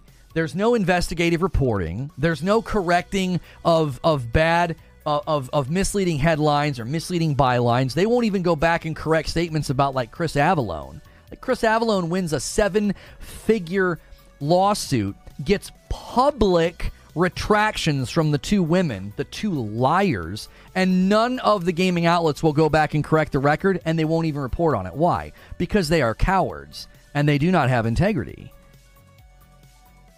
So if you're going to go back and be like, oh man, Cyberpunk defrauded the company, they didn't do it on their own. It's not like CD Projekt Red just completely did it in a vacuum. They had full-on, sold-out cooperation from the gaming news outlets and the gaming news media because they're sellouts. There is no gaming journalism anymore. And anybody that attempts to speak about things factually or speak about things with integrity, well, they just get maliciously attacked. Why? Well, because these outlets are, I guarantee you, these outlets are in on some of the astroturfing that happens. Look at every time I get attacked. They always use the same screenshot from the same article. Here's all these false claims from 2020 about this guy. They all have the same screenshot. Why?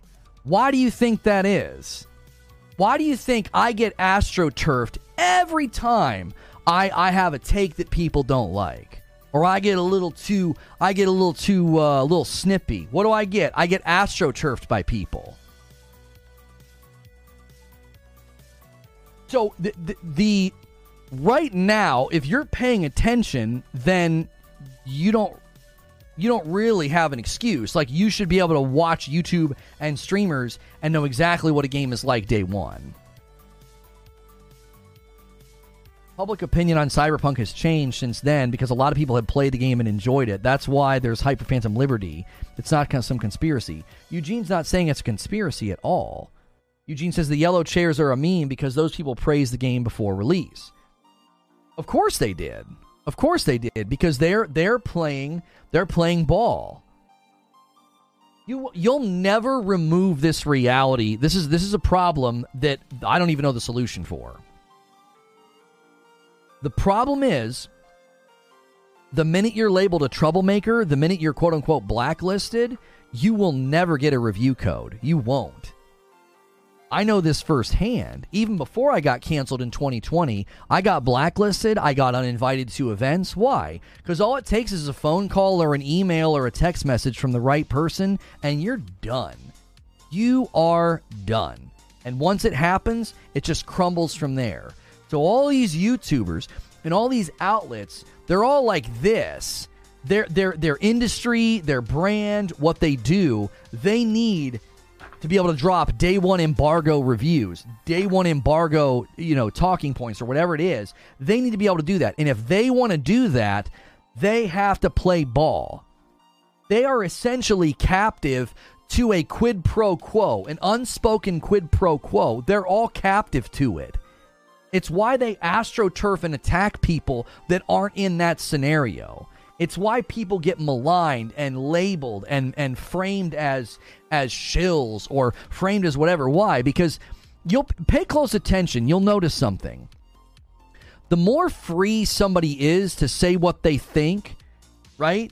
The more free somebody is to just say what they think and to speak their mind, the more they get attacked and maligned. And it's typically by the same groups, the same circles. They all say the same thing. It happens to Colin Moriarty all the time.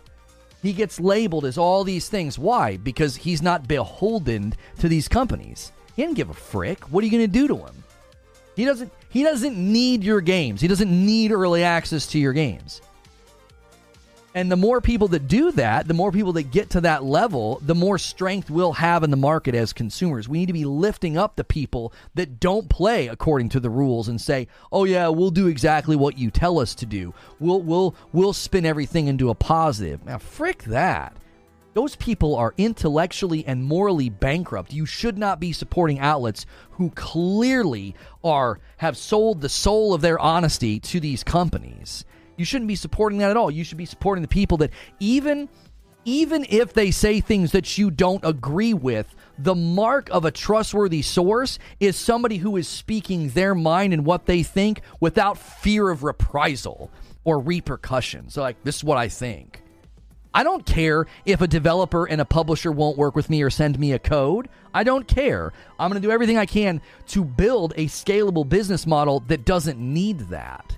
And you as the consumer should be seeking to support that effort, not just here, but anywhere you see it, to stamp out. Listen, some of these organizations, some of these outlets, they're going to be gone in 7 years because they're not sustainable, and a lot of them are clearly not trustworthy. Their day in the sun already has an expiration date on it.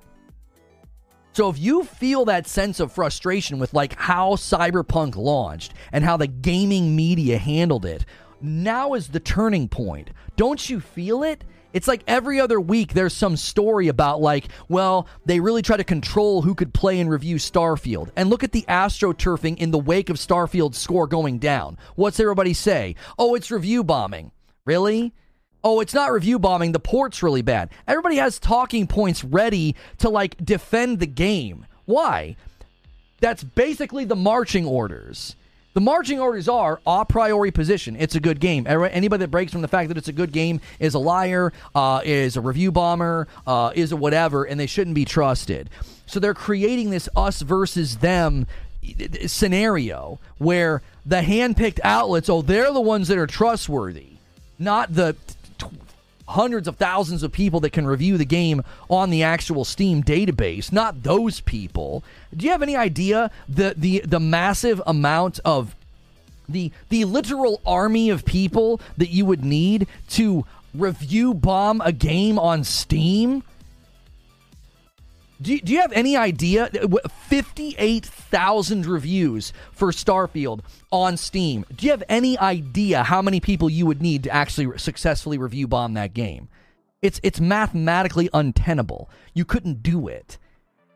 And if you go read the reviews, they're mostly people with 30 plus, 50 plus, hundreds of hours that are saying, I can't recommend this game. It's not any good. But you're being told it's getting review bombed. You're being told that, it's because of a bad port. None of that's true. You can't substantiate that. Take on the mind of Sherlock Holmes. Act like Sherlock Holmes. Be like, okay, this is the claim that's being made. Let me go see if I can fact find and substantiate this. Nice red badge, Table JFK. Did we get it? Did you re-up, or is that it just took to this day to do it? So if you don't feel that tension, it just happened again with Cyberpunk. CD Projekt Red tells the outlets that were given access to Phantom Liberty they can only use B-roll. There it is, 24 months in a VIP, 2-year badge assemble. Thank you, Table JFK.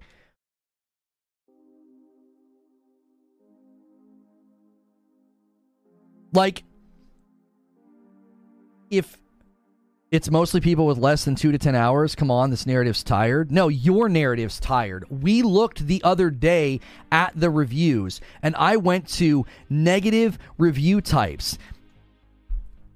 Negative review types. Your narrative is tired. 53 hours, 26 hours, 26 hours, 69 hours, 194 hours, 7 hours, 123 hours, 169 hours, 51 hours, 40 hours.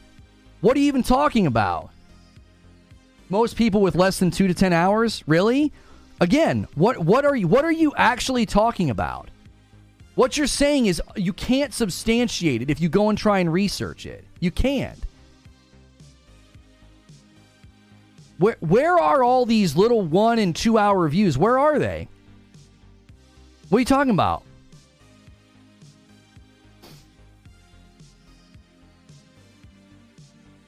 Where? That's not statistical analysis. Where are you getting your statistical analysis that most of the negative reviews on Steam are 2 to 10 hours? Where? Even if most of the negative reviews fall in 2 to 10 hours, how is that a review bomb? You know what a review bomb is, right? A review bomb would be somebody buying the game, reviewing it, and then refunding it. That's a review bomb. Anybody that gets past 2 within 2 to 10 hours is not a review bomb. Wait, what are you actually talking about? Yeah, we did it the other day. We looked at the positive reviews, and a ton of the positive reviews were receive the review copy in 1 to 2 hours. I found more people there at that threshold. That's what I'm saying. You're getting astroturfed. You're getting told stuff that isn't true, like the fact that there's ray tracing in Starfield. That's another great one we saw the other day. What are you even talking about? Where's the integrity? Where's the honesty?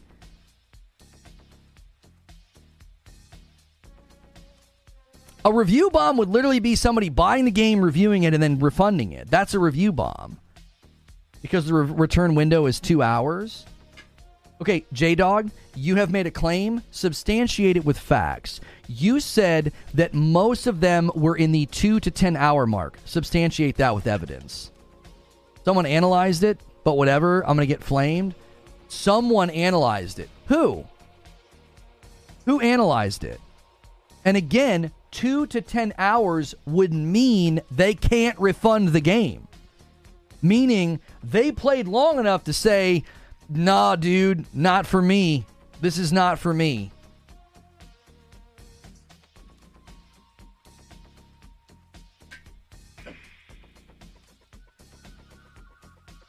You haven't substantiated either. You cherry pick a few top reviews. How long do you want me to scroll? How long?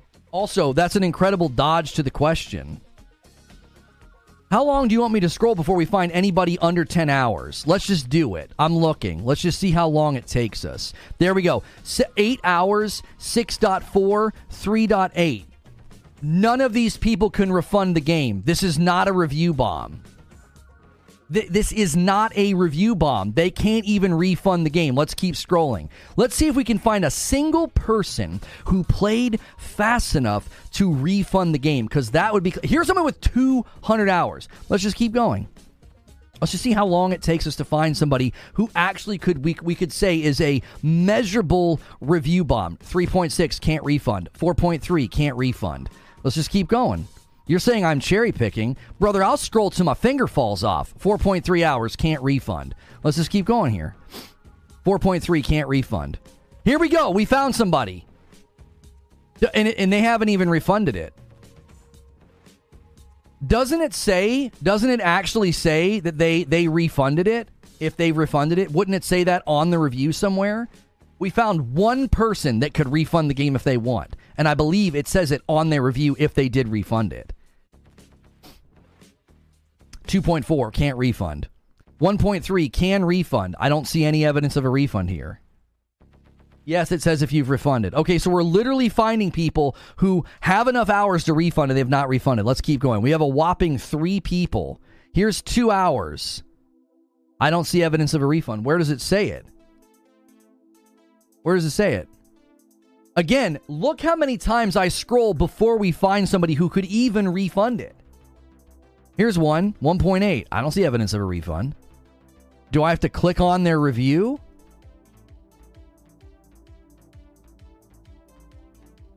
Where does it say it? I don't see it. I've seen it before on a review. It says it like right on it. Can you not filter refunded? I'm just showing the vast majority of the people that we're looking at: 60, 106, 108, 8.4, 79, 86, 45, 4.1, 20. You want to accuse me of cherry picking? Look how far I've scrolled. You want to scroll back up?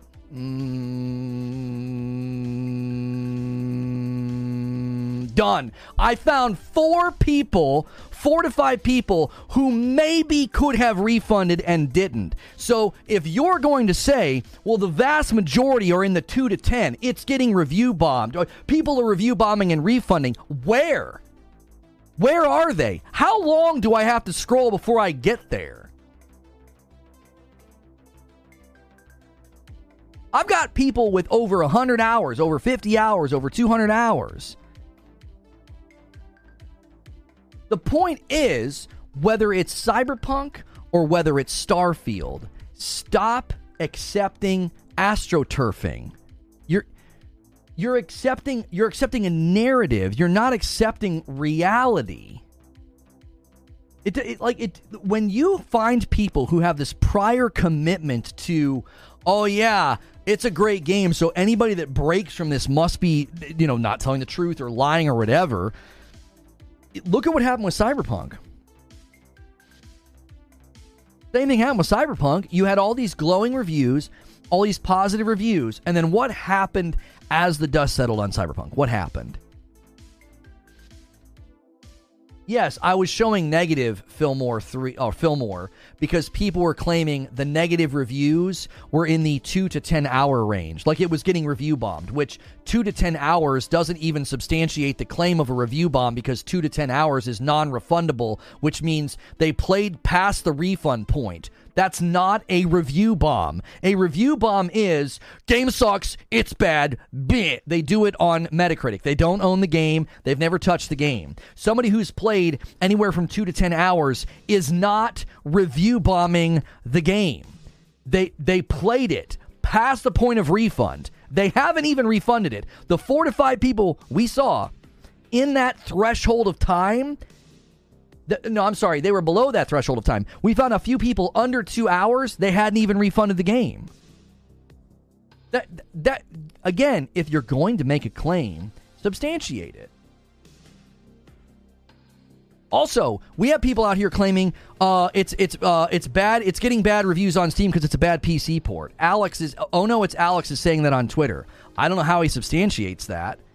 We scrolled through people with 20, 30, 50, and 100 and 200 hours. Those people are giving it a negative score because it's a bad port? Who plays a bad port that long? In my experience, bad ports like The Last of Us, they get eviscerated and refunded. They don't get played for hundreds of hours. You can't substantiate the claim that this thing's scoring poorly on Steam because it's a bad port when the lion's share of the reviews are in the double digits of hours, and they're not refunding the game. They're not refunding the game. 40 hours, 50 hours, 200 hours. That's another narrative talking point that I don't believe you can substantiate. There's no evidence this thing's scoring the way that it is because it's a bad port. How is a game developed on PC a port? That's the thing. I don't even know. That was my question was, wait, this is a port? Since when?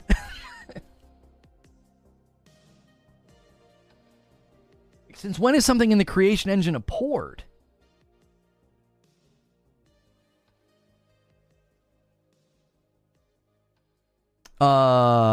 Sven says, out of those sub 10-hour players, I wonder how many of them have completed the tutorial achievement.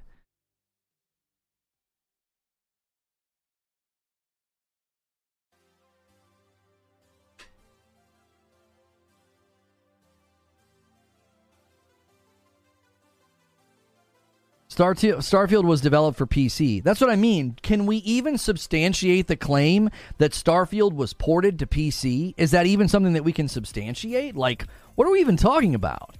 What are we doing? It's getting a middling score. We can't, you can hand wave and come up with any narrative points you want. It's got a 72% in the Xbox store, but I'm sure that's because it's a bad port. Like, what are we even talking about?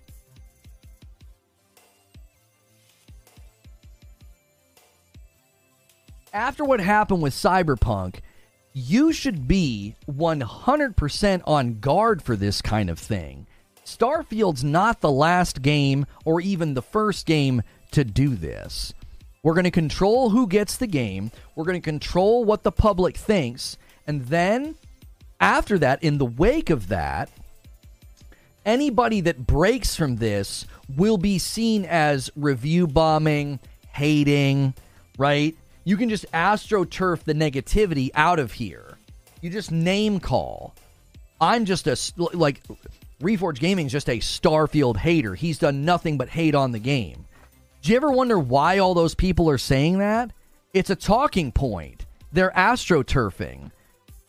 I'm not even kidding you. This isn't conspiracy theory. There's a reason they're all saying it, because it's being told to them in some capacity. It's not substantiated. You can't go to 50 plus live streams of Starfield coverage and say, yep, that's all this guy does is hate on the game. No, it's an AstroTurf talking point from a smear merchant, and they're all running with it. I guarantee you, in the coming weeks, if Starfield ever comes up and the review score on Steam ever comes up, that's what we're going to hear. Well, I heard it was review bombed. Well, I heard it was, yeah, people are trying to claim that it's a bad game. It's just a bad port. What the frick? What? No, none of those things are true. No, you can't substantiate those things with facts. Those are pre-formed narrative talking points. Those are not real pieces of reality. So, a great thing you can do with Phantom Liberty is don't take anybody's word for it. Play it. Play it, or I'm sorry, not play it. Watch it.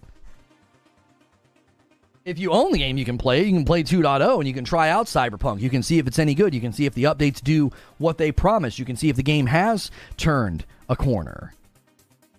Enter Space for the first time achievement is 88%. That's the end of the tutorial. Wait, it's at 88% on Steam?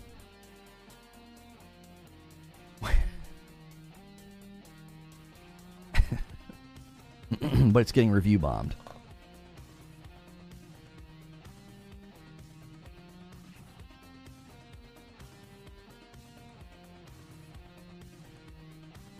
This guy just tweeted, I still can't believe Bethesda didn't invest in a seamless loading system for Starfield, especially with SSDs being the standard, because not going to lie, as much as I like Starfield, playing Cyberpunk again is really putting in perspective just how out of date Starfield felt with all of its loading. That's a big Starfield fan. Yeah. Yeah, I've seen that account tweet about in support of and celebrating Starfield quite a bit.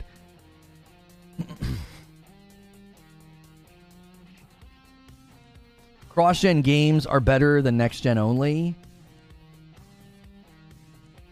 Wait, which games are you referring to? There have been some pretty bad next-gen only games, but not all of them. Man, if you look at a couple of them, you could really substantiate that position.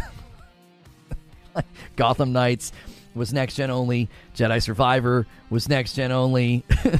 Redfall was next-gen only. You can really substantiate that position. I don't agree with you, but you could make a pretty compelling case. Man, a lot of these next-gen only games, they blow. They blow. Solemn says, everybody in the stream has the ability to wait and buy a game and do more than enough research and review watching to determine if you should spend your money on it. Most just let the impatience win. That's true. I agree Cross-gen meant great performance on next-gen. Next-gen only has meant devs tried to do too much. You know, it's funny. We're seeing a lot of that. We really are. We're seeing a lot of that. We're seeing that, like, the minute you're not on a cross-gen title, all of a sudden it's like, what'd you guys do to this game? I played the new update for 10 hours, and I wasn't that impressed, especially since I bought Baldur's Gate 3. Not that it's a bad game, just not for me. Oh, the update in Cyberpunk? I think that the update in Cyberpunk is going to shine when you skip ahead, I think. Because you played for 10 hours. Did you start over, Bill Moore? Where were you in the game? Did you start over, or did you pick up wherever you were?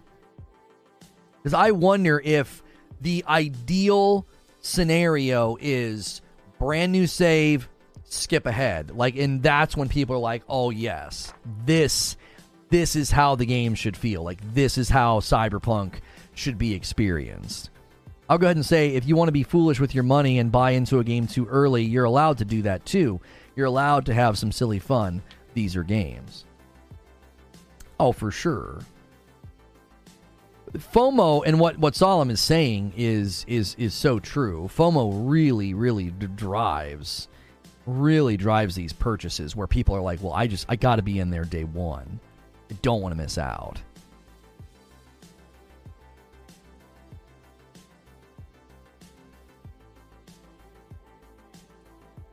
You're going to want a fresh start for sure, says Wild Mustang. I think Spider-Man 2 will come out and blow away all the doubters, saying that it's the next-gen games that are the problem. I haven't had a chance to watch Jaffe's video where he basically said that PlayStation has become too formulaic, and I would love to interview him about that and to ask him how many of the games did he play this gen. Like, I want to ask him if he played Returnal to completion. Did he play Forbidden West and Ragnarok and Burning Shores to completion? And Spider-Man 2's not out yet. So I'm like, I'm just not sure what formula you're talking about here. 'Cause I played all these games to completion, and I don't understand what you mean. I'm genuinely curious. What's this formula? You mean they made video games? Like, I genuinely don't know. Because formulaic game design is, I don't know, everywhere? Like, are we going to say that Starfield doesn't follow a formula? Because it does. It's Fallout 5 in space. Are we going to say that even Cyberpunk, are we going to say it doesn't follow a formula? Where are these games that are not following a formula? Like, what games are you talking about? What games are shedding and breaking the shackles of a formula? Final Fantasy 16 doesn't follow a formula I've ever played before. I've never played a game like Final Fantasy 16. I can say that confidently because I've never liked a game like this before. I'm like, I don't really understand. Like, all games have a formula and a lane that they generally stay in. Everything is just Super Mario Brothers with better graphics.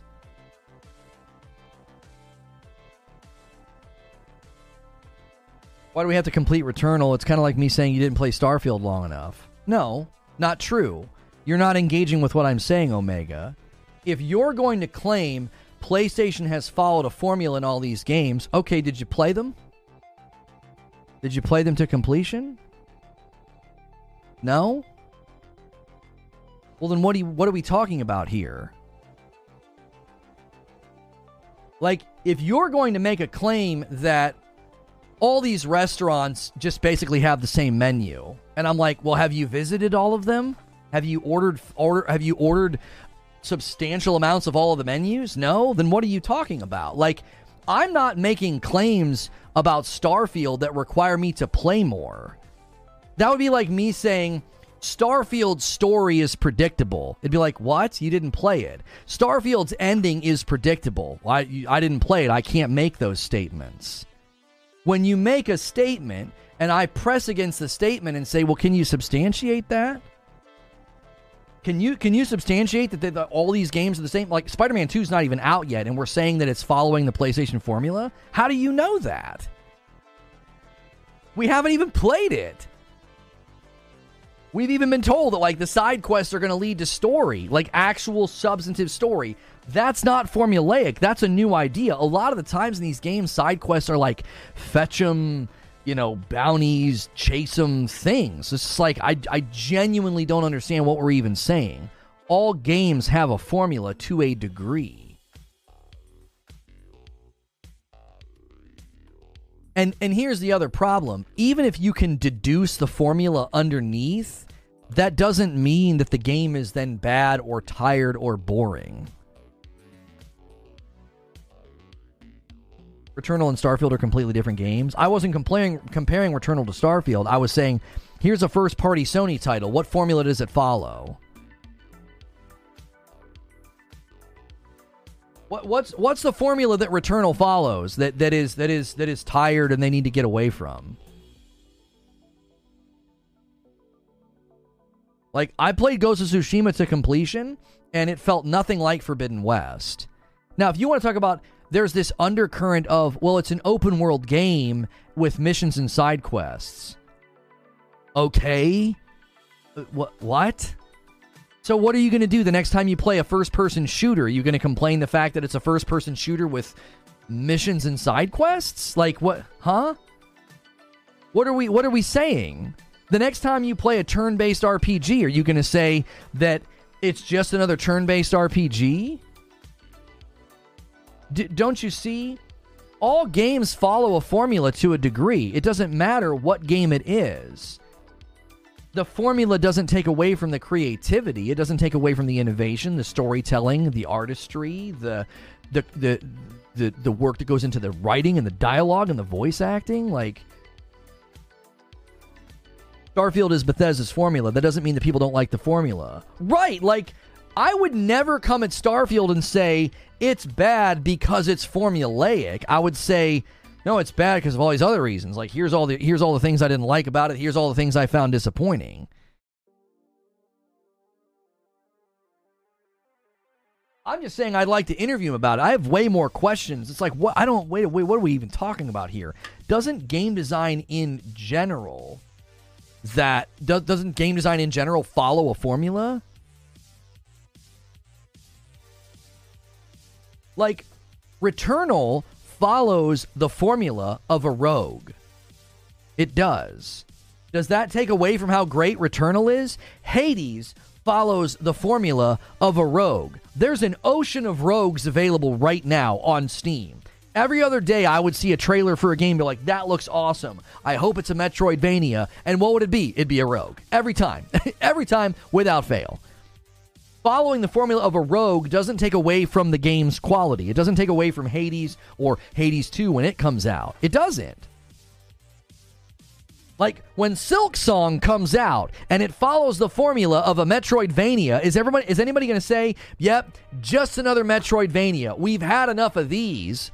No, nobody's going to say that. What are you going to do? You're going to judge it within itself. You're going to say, is Silk Song a good game? You might even say, is it a good Metroidvania? You might say that, but you're not going to immediately dismiss it as just another Metroidvania. Sony is treated, their first-party studios are treated differently for some reason, and I can't make heads or tails of it. It's like, okay, what's the formula busting that the first-party Xbox studios are doing? What is it? Did they really, really bust up and get creative with their formula with Halo Infinite? Did they? If you turn the resolution down, you could probably convince somebody it's an older Halo. It's Halo.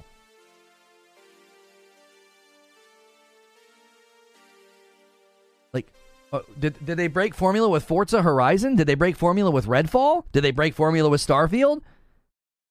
44% isn't full completed on Ghost, isn't 100%. What are you saying, GPC?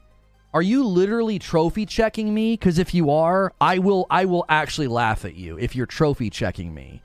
When I complete a game, I'm not talking about being like trophy measurement weird ego. I'm saying I beat the game. I played through the game. I beat Jedi Survivor. Go check my trophies there too, I guess. Like, I don't trophy chase. I don't. I didn't trophy chase in Forbidden West. I didn't trophy chase in God of War Ragnarok. Those are games that I've beaten. Those are games that I've completed. I still need to do a complete run through, a second complete run through of Returnal, but I've done a complete run through of Returnal. You gonna trophy check me there too? You trophy checkers are freaking weird. Y'all are weird people. Like, I'll be like, man, I love games over here. Yeah, look at his trophy count. You're weird. That'd be like saying, I really loved that movie or that show, and they're like, but you didn't watch the director interviews, and you didn't watch the deleted scenes, and you didn't watch the extended cuts on YouTube through Black Hat download sites. You're not a real fan. What? What are you even talking about? You trophy checkers have the weirdest energy in gaming I've ever seen in my life. I've played so many games in my life, and you know what I've never done? I've never went and checked for achievements or trophies. I've never done that. I'm like, that was a great game. That was really fun. Spider-Man, I did with Spider-Man. I went back. Well, I didn't go back. I'm sorry. Spider-Man, I did all of the little check marks on the map. I probably don't have an impressive trophy count in Spider-Man. I just wanted green check marks on the map. That's all I cared about. Like, I'm currently clearing the map in Tsushima when I have time, but I'm not going for trophies. I just like clearing the map. I like getting rid of the question marks on the map.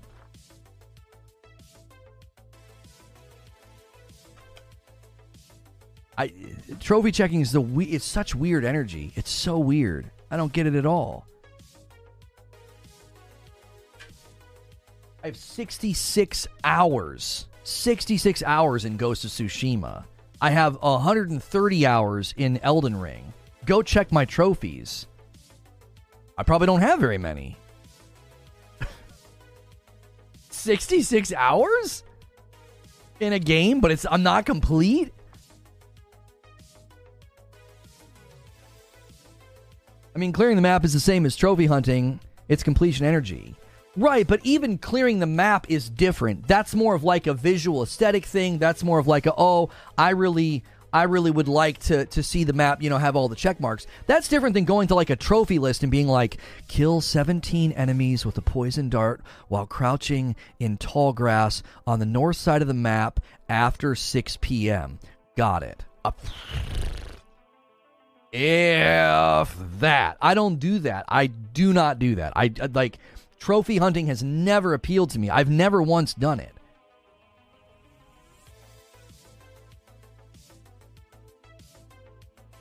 He 100% trophy checked you. I just did, and that's the number. Like I said, trophy checking is weird energy. It's just super weird energy. I don't get it at all. You can play a game for 66 to 100 hours and not put a dent into your trophy count. Because unless you specifically go do them, so many of the trophies you're never going to get. They're really specific a lot of the times. And look, if you love going for trophies, that's not weird energy. What's weird energy is checking people that don't. That's just bizarre. That's just weird behavior. You didn't get all the trophies in that game? No. Half those trophies are freaking weird. They had me using weapons or builds or attack styles that I don't even like. It's like, use this weapon against this enemy 8 times. I don't want to do that. That doesn't sound very fun.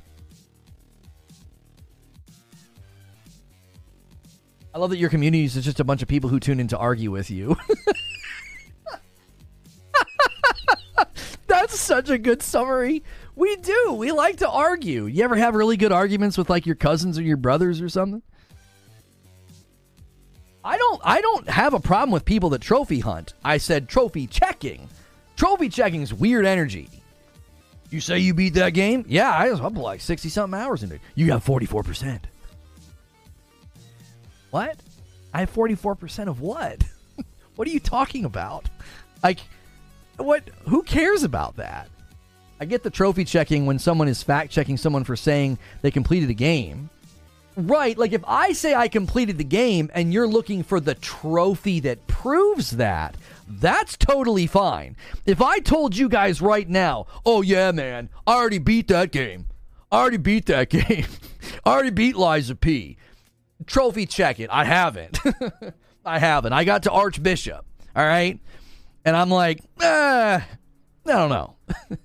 I might go do New Game Plus and Jedi Survivor. That's more my vibe of game here, you know? Souls games and I have a unique relationship. So yes, if I claim I've beaten a game and you check the trophy and I haven't beaten a game, that's totally legitimate. Whether it's any of the games I've put a lot of time into, whether it's, Returnal, Tsushima, Elden Ring, I probably have almost no trophies in Forbidden West because I had to beeline Forbidden West because I was getting ready for Elden Ring. I couldn't camp out in Horizon Forbidden West and play completion style. I'm going to go back to that game one day. I know I will. I was playing it with my son with the co-pilot feature, and it was so freaking fun. It was really, really fun. Are you still tight with Alex? I don't have a problem with Alex. Oh, I guarantee you I got clipped earlier. He's out here claiming that the Steam score of Starfield's low because it's a bad port. I think he's wrong. I don't think he can substantiate his position. I don't think he can. I think if he goes to Steam user scores and review scores and he goes fact-finding and he tries to substantiate that claim, I believe he will fail in that endeavor. I don't believe you can support that position. I can disagree with him and say that his position's wrong and not have a personal issue with him. I don't know why he's acting like Starfield's score is low for that reason. I don't understand. That's not the vibe I got from any of the Steam reviews I've looked at. Now, the Xbox Store, he might be right. If you buy or play Starfield through the Xbox Store on PC, the majority of those negative reviews were having problems. And that's probably the stupid Xbox Store. I meant because he went after MBG quite hard. I'm never going to tell Alex what to do with his content, but I think people need to start considering the psychological ramifications of constantly roasting, making fun of, and mocking people on the internet. What are we going to do one day if somebody like MBG just gets tired of the hate, gets tired of being salted, memed on, hated on, mocked, attacked, and one day he's gone? We wake up and there's a news report. What are we going to think then? I think that's going to make the content hit a little different, isn't it? We rallied and mocked this guy, made fun of this guy, false framed his statements, articles were written about him, right? Constantly attacked him, constantly misrepresented him. You got Jez Corden saying that MBG built his channel on hating on Xbox. That's not true. That's not true at all. What does that feel like, do you think, when you've worked really hard to grind and you got a YouTube channel and you're on the verge of 100,000 subscribers and you get misrepresented, misframed, attacked, mislabeled, name-called? You have somebody who writes for a respected outlet saying that you built your channel hating on Xbox. What do you think that does to somebody's psychology, their mental health? A lot of these content creators live very isolated lives. They live very isolated lives. What do you think that does to a person? Didn't MBG start with Xbox? Did he name anybody? Did he pull anybody up on his stream and name call, mock, and jeer at? No. Somebody clipped him and framed it as he's jealous of these people. Did he name them? Did he go after them? Did he mock them? Did he name call them? Did he pull them up on a stream and let a live audience just eviscerate them? Did he do that? I'm just curious, because we've just accepted that that's okay. It's just totally fine and totally normal. It's culturally pathological, the way that we treat people. It's like, well, I don't agree with what this guy said about this brand, therefore, it's totally fine to mock, satirize, name call, misrepresent, misframe, eviscerate. I mean, maybe one day he wakes up and he self-deletes because we won't leave him alone. We make everything personal because we have unresolved mental health problems on our own, and so we pour that out on this guy because we don't like his takes about our brand. And if he wakes up one day and he decides, I can't take it anymore, I'm out of here, what are you going to do then? You going to make a video about that? You going to pull that article up and laugh about it and jeer about it? You going to quote tweet it and say, well, he built his channel on bashing Xbox? What are y'all going to do when the rubber meets the road and your nonsensical, carte blanche, open season bullying of people? What are you going to do when it results in something tragic? Because it wouldn't be the first time. It wouldn't be the first time. I have a family, I have a support system, I have a faith, I have a producer, I have all of these levees keeping me from the abyss of darkness that this industry will cast you down into. And people do it with a smirk on their face, and they make money while they're doing it. And I think it's despicable. I think it's embarrassing. I don't think you're men. I think you're children stuck in extended adolescent behavior, thinking that it's funny to misrepresent, name call, and eviscerate people, to bring up BS from my past that's not even true, and constantly hurl it in my face. Why? Because I say things about the brand that you like, and that's upsetting to you. Grow the frick up. DK Beggar with a gifted member.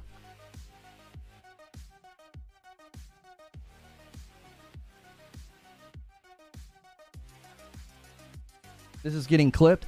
I don't care.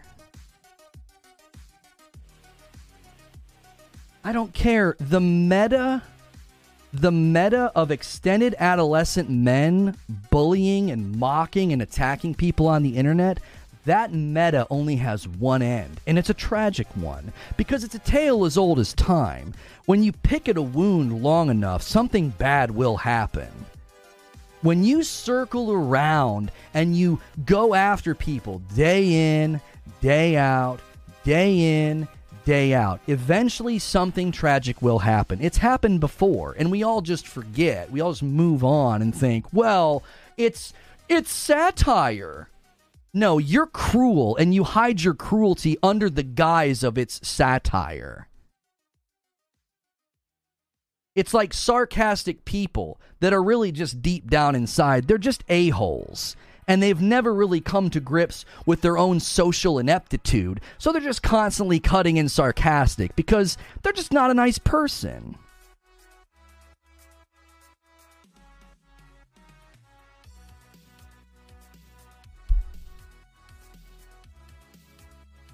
All people do is self-report. When you constantly want to pull up a screenshot of an article about me from 2020 that are false claims that were disproven, and you want to hurl that in my face, you're just self-reporting on how despicable you are.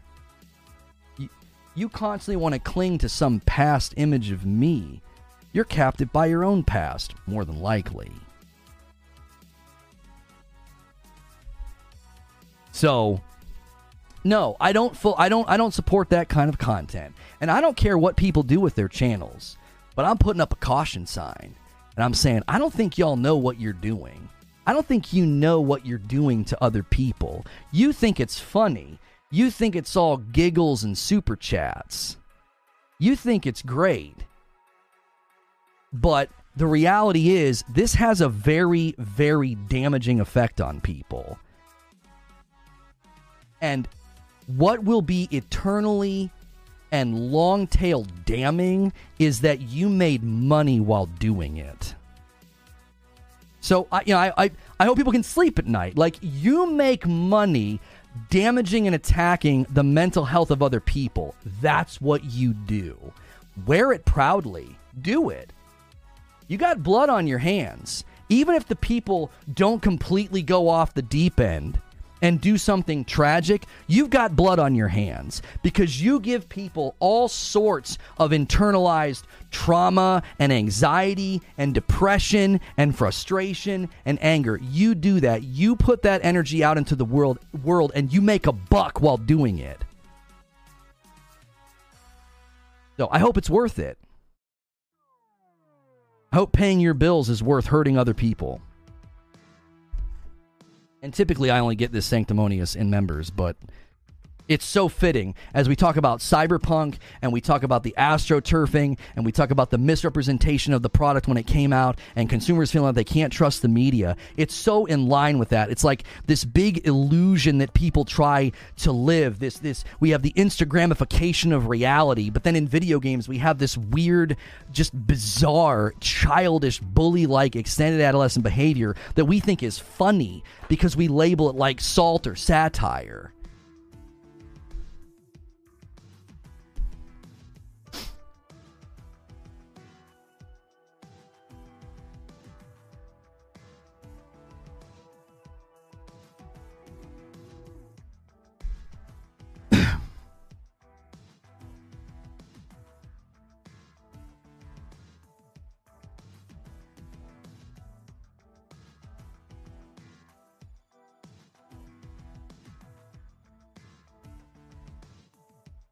And the main reason I don't get involved is because of my own personal beliefs and what I aim and what I want to do, what I want to champion with my brand, right? That's why I don't get involved. It's like I'm never going to throw somebody's content up on my channel and react and call them a name or mock them or respond to these people. Like, I don't want to put gas on the fire that they try to spread. I don't. But I don't know. I at least am going to stand for what I think is right. And I feel like people are going way too far with it. And they think it's so funny. They think it's hilarious. They think it's entertainment. Yeah, I saw the people claiming that there's ray tracing in Starfield. That's not true. 10 Spot from World Renowned. Listen, we've got to shift gears to gameplay. We have not missed this goal since November of last year. I'm going to give you guys a little bit of time to hit this. We only need 13. Let's hit 25. We'll go into the new stream. I'll gift the 5 that I owe you. I didn't anticipate getting here, but the whole theater, it's just the theater of that. I'm constantly getting tried to get pulled into it, and I'm just freaking tired of it. So I'd rather stand and say, no, I'm judging you. I'm not getting involved, but I am judging you. And I hope y'all are ready for what may happen, because I don't think the current trajectory that we're on is a healthy one. I don't think it's good. Thanks so much for the gifted members, Zubair. And 20, Behemoth says, we need a big one. And he does it. Unbelievable. That takes us to 33. Jiminy Christmas, Behemoth. He's like, we're not missing it. Not on my watch. Woo! I've heard astroturf, and I'm not sure what it means. So astroturfing is when you quietly, it's like a grassroots movement that's artificial. It's astroturf. So you've heard the term grassroots, right? There's this grassroots movement. Everybody's supporting this local indie band or something. AstroTurf is a fake grassroots movement. What it means is they go to all these people and they're like, hey, make sure everybody's saying this talking point, right? They do it to me all the time. They all have the exact same screenshot of the exact same article. False claims about me from 2020. So-and-so accused of this. They all use the same screenshot. Why? Because they're all privately astroturfing me anytime they feel like I kind of step out of line, which is abusive behavior, right? That's the mind of an abuser. You're doing something I don't like, I'm going to inflict pain on you. These are abusive people. They're disgusting people. Like, that's why I say they self-report. If that's your mindset of, this guy did something I don't like, I'm going to inflict pain on him, you're an abuser. Like, that's an abusive person. That's the mindset of an abuser. I stop behavior that I don't like with pain. Then that's what they do to me. They don't like what I say. They don't like my positions. So they inflict pain on me. A single gifted member from DK Bager. And then Sorcerer comes in with a 10 bomb. Thank you so much. That takes us all the way to 44.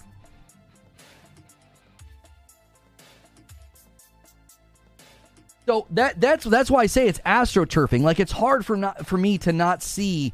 It's like, it's not a coincidence that every time I upset that side, that image gets circulated. It's like they're circulating it somewhere. Somebody, I don't know if there's a Discord. I don't know if somebody just DMs it to them. I don't know.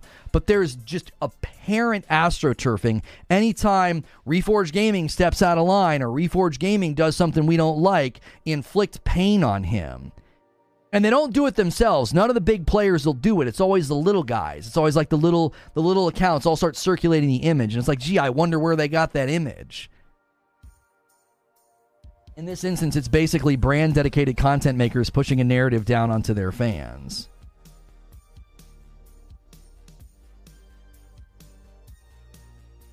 I just looked you up on Twitter, and I was trying to find your account. There's a guy live hate tweeting the show. Yeah. And then they'll take those tweets and they'll put those into videos. They'll put those into articles. They false frame you, and then anytime you say anything, they'll revert back to the false frame. They'll say, well, this guy deserves it. All he's ever done is hate on Xbox. He deserves this. And it's like, I don't know what you're talking about. That's not reality. Like, you know what I'm saying? It's like, what are you talking about? That the idea that we can mistreat you, we can harass you, we can mock you, make fun of you, call you names. We can do all this because you hate on Xbox. Let's just say that I did that. Let's say that's all my channel was. It's not true. But let's just say that's what I was doing. I booted up every single day and I was just like, headline, Xbox garbage, Xbox trash. Let's say that I did that. Does that mean I'm worthy of vicious attacks, harassment, lies, defamation, slander? That's all okay, right? Right? Well, because I hate on Xbox, that's okay. Do you know what they're doing when they say that? They're self-reporting.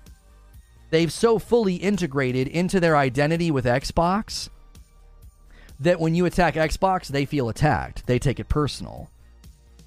They lack the mental clarity to see that Xbox is just another brand. Like, if I dedicated an entire channel to talking about the fact that I really, really hate Sprite, would anybody care? Would anybody come after me? No, because nobody has integrated their identity into the brand of Sprite. Now, my son might get really upset because he loves Sprite right now. It's like his favorite drink. And we let him have it because there's no caffeine. Right? He can have like the little cans. He can have like one a day. He might get upset. But if I had an entire channel dedicated to just Sprite sucks, their business practice sucks, I hate their branding, I hate the flavor of their soda, what would people say? Like, that's kind of a weird channel, but okay, bro. Nobody would come after me at a personal level. See, that's the thing everybody always misses in this power exchange. It's, you said something about Xbox, personal attack. It's like, wait a minute, I don't understand. If I say something about Xbox you don't like, why don't you just engage with that? Why don't you just engage with what I said, my argumentation? Instead, you clip snipe, you rip things out of context, you tell everybody that I think The Last of Us is an RPG, when that's not what I was saying. I was saying that it's not. Like, but that's what we do. Like, that's the behavior of the soundbite hate culture on Twitter. Well, I got to get clicks and I got to get likes, so I'll sell my soul to lies and dishonesty, because if I rail against this stranger on the internet, well, I'll get clicks and likes. Selling your soul to the devil for likes and clicks and money. Like, just what? It's really? A single gifted member from Ward Huff. He sets the layup. Easy points from Ward Huff. And P Dubtown comes in with 5. That's 50. And then the Agents of Chaos. P Dubtown says, I'll do it on my own. I'll take us all the way there. Thank you very much. This is a good time to gift members because we're sort of at the tail end of a talk show, and that's when the most loyal audience is here.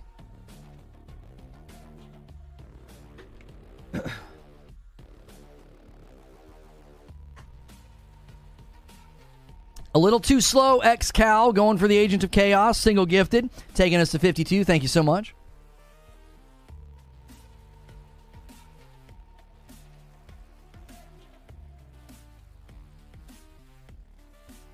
I love Xbox, says world-renowned GeoHound. But quite a few of these Xbox podcasts go to discussing levels of eviscerating others' character. You remember that IGN girl getting brutalized for her Starfield take. Yeah, I'm not trying to say one side does it more than the other, but I don't think I've ever seen the PlayStation guys going to the degree of slander and personal attack and personal defamation that gets hurled at me. Or what gets hurled at like MBG. It's just like, I don't get it. It's like, because he has a negative bent towards Xbox. I went back and looked at his channel, and I feel like he and I would commiserate so much on the idea of we had all these hopes in Xbox, and we didn't get what we were hoping for. And instead of lying about that or faking it or pushing through and acting like, no, that's not a big deal, we have turned on the brand that we loved and said, you have failed. You have failed me. And I'm not going to sit here and act like that's okay. I'm not going to say, yep, that's fine. Yay green, yay Game Pass, yay Xbox. I'm going to say, no. I don't approve of this. I don't like this. I'm not going to support this. I'm not going to praise this. PlayStation guys have 100% done that. They've harassed plenty of devs and people. I've not seen the guys I follow doing that, or I wouldn't follow them, Cliffo. The minute somebody makes it personal and toxic, I don't follow them. I've unfollowed a couple of PlayStation guys for that reason. They were smaller, only a couple hundred followers. They weren't like making content, but they were just nasty. They were filling my timeline with nastiness, and I just unfollowed them. I was like, no.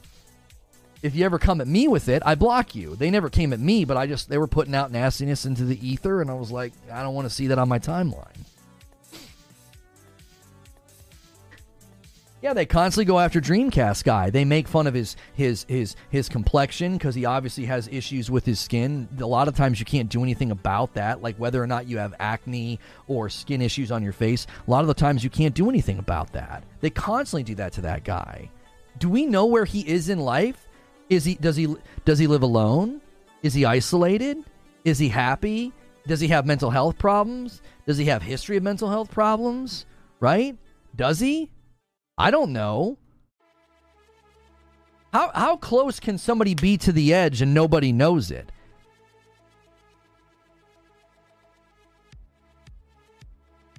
Right?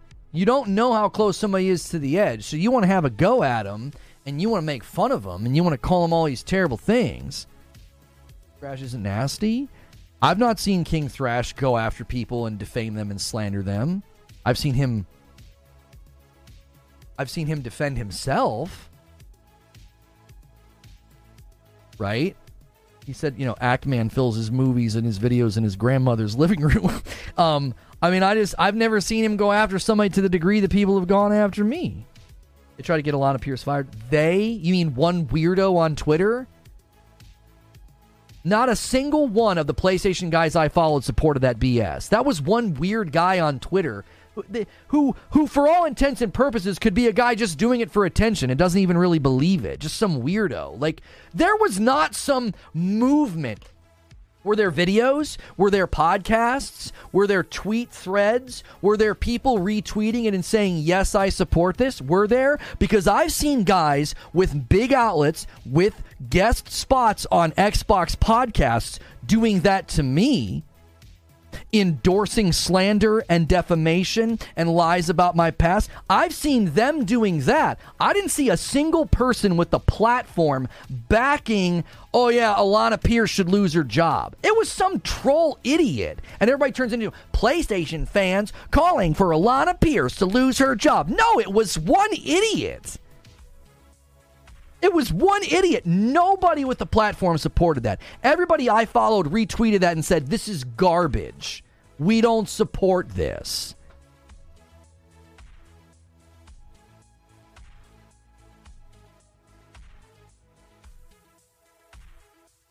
No, I don't think the majority of Xbox fans want to get me fired. Listen to what I said.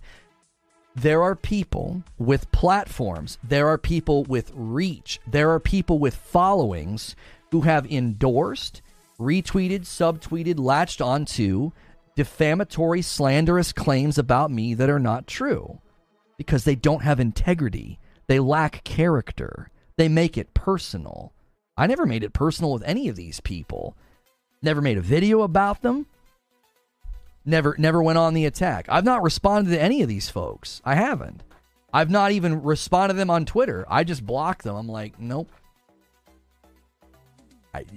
Once you get on that toxic wavelength, I don't want anything to do with you. I don't want to contribute to your impressions. I don't want to contribute to your footprint on the internet.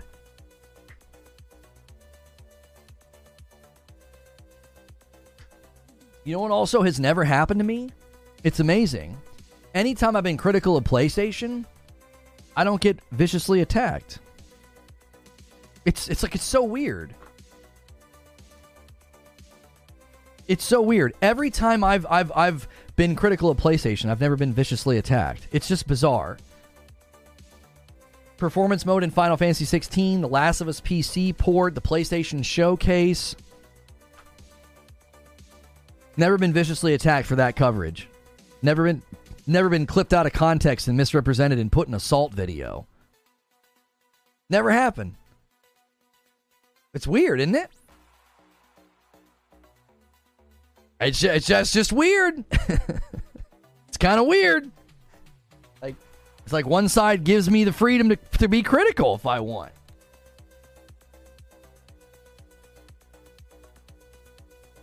Oh, they're not getting me down, Fathom. I went on a full-on rant and almost like a sermon on nobody considers the ramifications of what they're doing when they're constantly attacking, name-calling, and misframing people, what it does to somebody's mental health.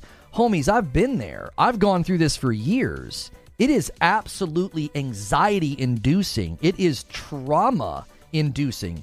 Post-traumatic stress symptoms will get triggered the minute I start going down that lane because I've been absolutely publicly maligned, eviscerated, and misrepresented for years. And so all it takes is a couple of tweets and a couple of people with reach saying stuff about me that isn't true. Think about what that would do to you. How would that make you feel? Somebody suddenly threw your picture up and was like, yeah, this guy is and think of the worst thing they could say. Think of something that's a reputation demolishing. And then thousands of people see it and retweet it. Yeah, that guy. What would that do to you? So that's why I've been saying a lot of these content creators live very isolated lives, and nobody considers what might happen if you keep doing this to people. If you keep clipping them and making fun of them and satirizing them and mocking them and name calling and misframing and misrepresenting, that's destabilizing to a person. Even the most stable person gets destabilized by a false accusation. Imagine going into work and your boss sits you down and says, "We have reports that you've been stealing from the company." You would immediately be destabilized. You would be all, like your heart rate would increase, your blood pressure would go up, you would feel almost like, what's going on? What happened? I've not stolen anything. I've not done that. You would be scared. You'd be feeling all these instinctive things to like defend yourself. What do you think happens when somebody on a grand scale is misrepresented and lied about, misframed, mislabeled? What do you think that does to them? Do you think they just look at it as, that's just harmless internet trolling?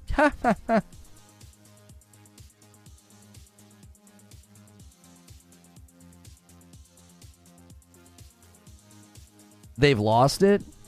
Paris says on Twitter, review bombing Starfield is why, in my opinion, the scores have become pointless. We all know it's a great game, but seeing folks go out of their way to buy it on Steam, leave a bad review, and immediately refund it because they think it helps win the video games war, there's no evidence that people are doing that.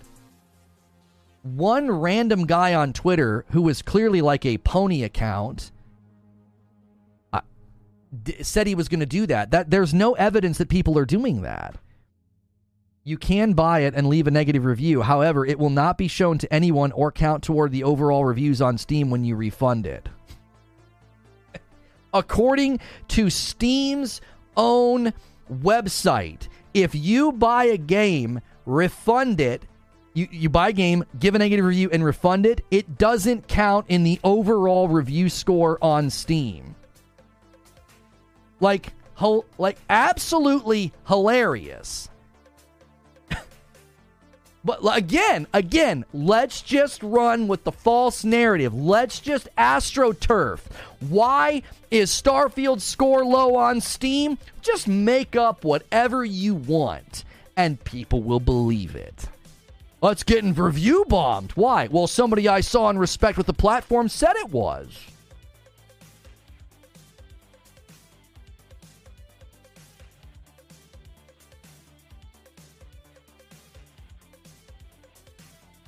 Someone should make a community note for that.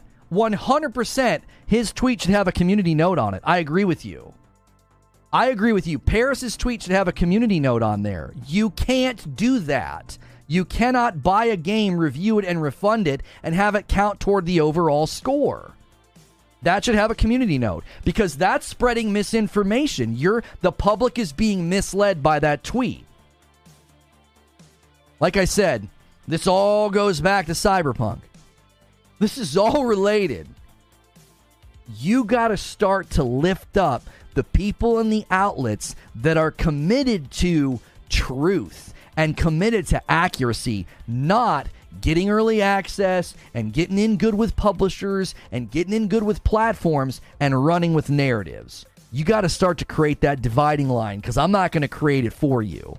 I'm not going to go out here and call out people and be like, don't support that channel or that channel or that channel or that channel. I'm going to say, this is the standard I adhere to. This is what I do. I'm not beholden to a company. I'm not beholden to a platform. I'm not worried about doing the right thing or saying the right thing or getting codes or not getting codes. I'm not worried about running narratives or astroturfing. I don't get DMs from companies when bad news is coming down the line. I don't get any of that. So find people that are in that category and lift them up. It will naturally diminish the pool of people that are doing the opposite. That pony did it, though. His reviews counted. According to Steam's own website, it didn't count. It says you can buy it and leave a negative review. However, it will not be shown to anyone or count toward the overall reviews on Steam when you refund it. How do you know it counted toward the overall score? The game has 58,000 review scores. You think that people are able to do that? What army of people do you think did that? So you think that an army, you would need, if with 58,000, I would need a mathematician to help me with this. When the game first released on Steam and came out of early access, there were 12,000 reviews day one, and it had an 86%. It's currently sitting at a 75 regionally, 71% globally. Right? Okay? So you got 58,000 now and you got 12,000. How many of those reviews are legitimate and how many are review bombs? You'd have to ask that question first. You'd have to say, okay, there are negative reviews in the 58,000 subtract 12,000. That gets you down to what? 44,000? No, 46,000? Yes. So if you subtract the 12,000, there's 46,000 reviews that have come from after early access. So out of the 46,000, you'd have to establish how many are negative, okay? Now you take that number and you have to ask the question, out of the negative reviews, how many of them are legitimate? Hundreds of hours, 50 hours, 30 hours. We just went and looked at a bunch of them, and I scrolled for a super long time. I didn't see a single person that had refunded the game. I didn't see it. According to Steam, you won't see those. So I saw people with, 2 and 3 hours, 1 hour, and they hadn't refunded the game. So you'd have to add up all of those, and then you'd have to ask, how many thousands of review bombs would be necessary to pull the score down? How many? Out of 40-something thousand reviews that came after the initial 12,000, because the initial 12,000 were largely very positive. You would need approximately 16,000 reviews in order to bomb down to a 70% roughly, and they would have to be very low scores to do this. Do you see what I'm saying? It's mathematically untenable to think that 15-something thousand people went to Steam to review bomb Starfield. What are we even talking about? There's no frickin' way that happened, and according to Steam, they wouldn't count anyway.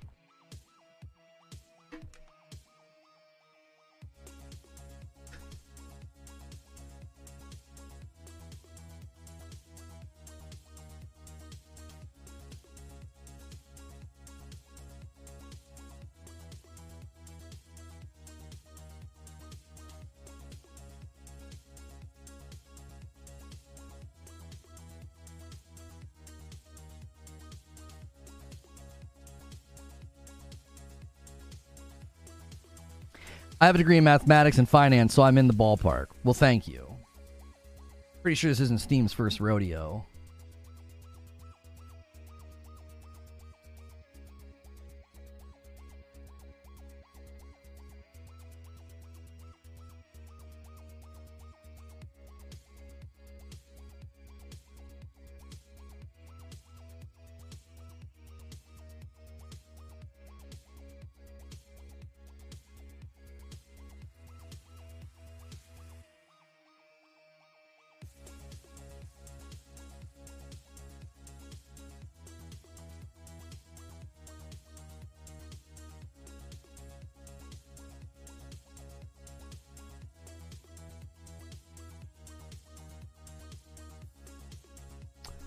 There is no evidence to support claims that Starfield is being review bombed on Steam. Any tweet claiming something different than the image below needs a community note. You should be getting community notes if you're out here saying stuff that just isn't freaking true. It's not true. Alpha Pony had 40 hours in the game. So he didn't even review. How did he refund it?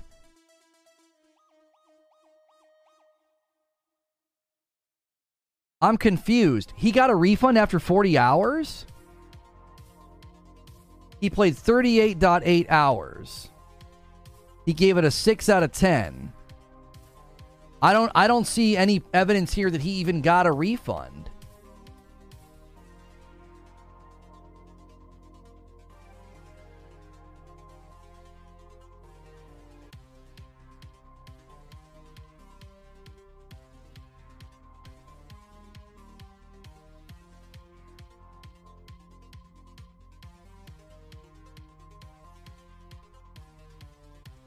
I'm confused now.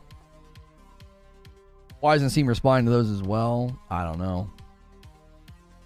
Yeah, I mean, if I was Steam, I'd be getting involved. I'd be having somebody out there on Twitter being like, this isn't true.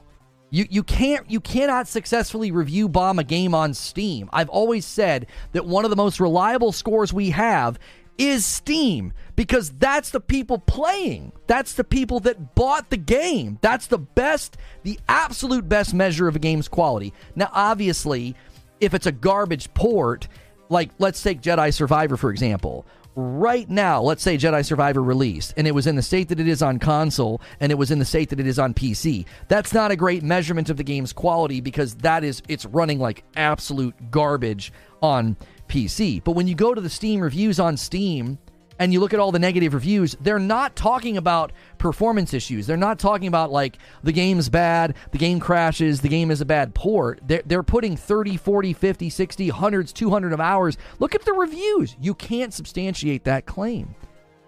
If you're going to make claims like that, you should have to substantiate them. That's been my point since the beginning of this discussion is you're saying before you've even looked into it, you're like, oh, it's getting bad scores because it's a port. It's getting bad scores because it's getting review bombed. Did you research that? Did you go and fact find and get information that led you to that conclusion? No, it's an a priori conclusion. That's what you think ahead of time, and you're just making the claim. You can't substantiate it because I've looked. I have tried to substantiate that claim. There is no evidence to indicate that Starfield's score is low because of review bombs or because it's a bad port. The reviews are from people putting in lots of hours. Steam's gotten it wrong in the past. Look at Returnal. But that's different. Again, that was people reacting to the Epic Online store for co-op. They thought it Ghost installed the Epic store. Listen, we got to go to gameplay. I got to quickly use the restroom. I got to go really fast because I don't want this thing to hit 3 hours. We got to go to gameplay. I'm ready to go. I'm going to show you guys what it's like to start a fresh, brand new save of Cyberpunk Phantom Liberty, okay? I'm going to quickly run upstairs. I'll be right back.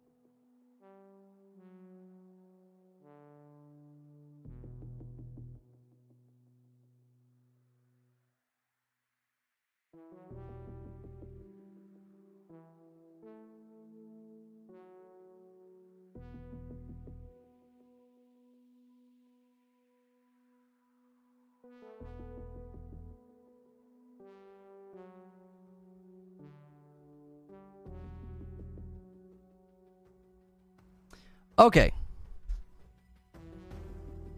Let me just check something. I want to make sure that Phantom Liberty...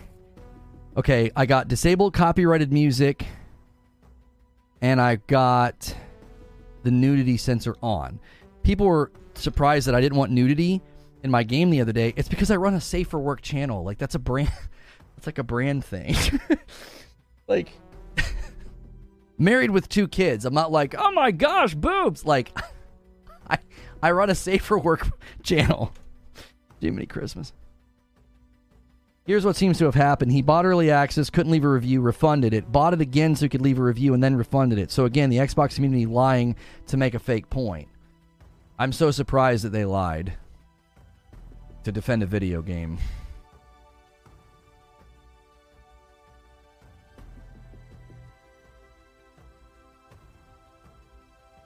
All right, here's what we're going to do. I'm going to put a link in chat, and we're going to check out this gameplay. I want to see exactly what this is like from moment 1 when you go to play it.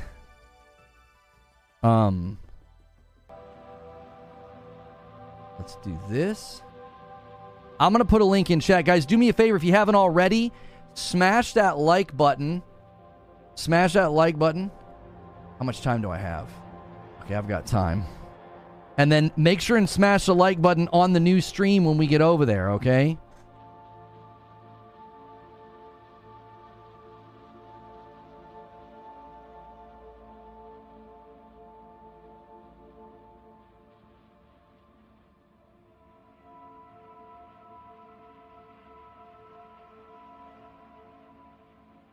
Okay.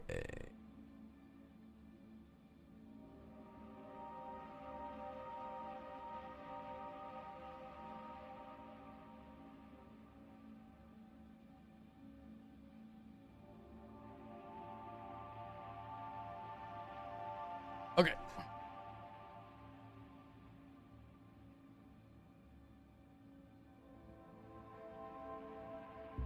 All right, click the link in chat. I can also redirect you. Thanks so much for checking out this video. Me diving into Cyberpunk 2077 Phantom Liberty gameplay. We are going to click the new game button, and we are going to skip ahead to Phantom Liberty. That's what we're going to do. It lets you kind of start the game at a point where you have attribute points. You're after the heist. They are going to be distributed automatically. So I am going to bring people over from the first stream this morning. We talked about, is this going to redeem the game? Has it successfully done that? I'm going to end that stream and bring folks over with a redirect. And I am going to be gifting some members as well because I owe you guys 10.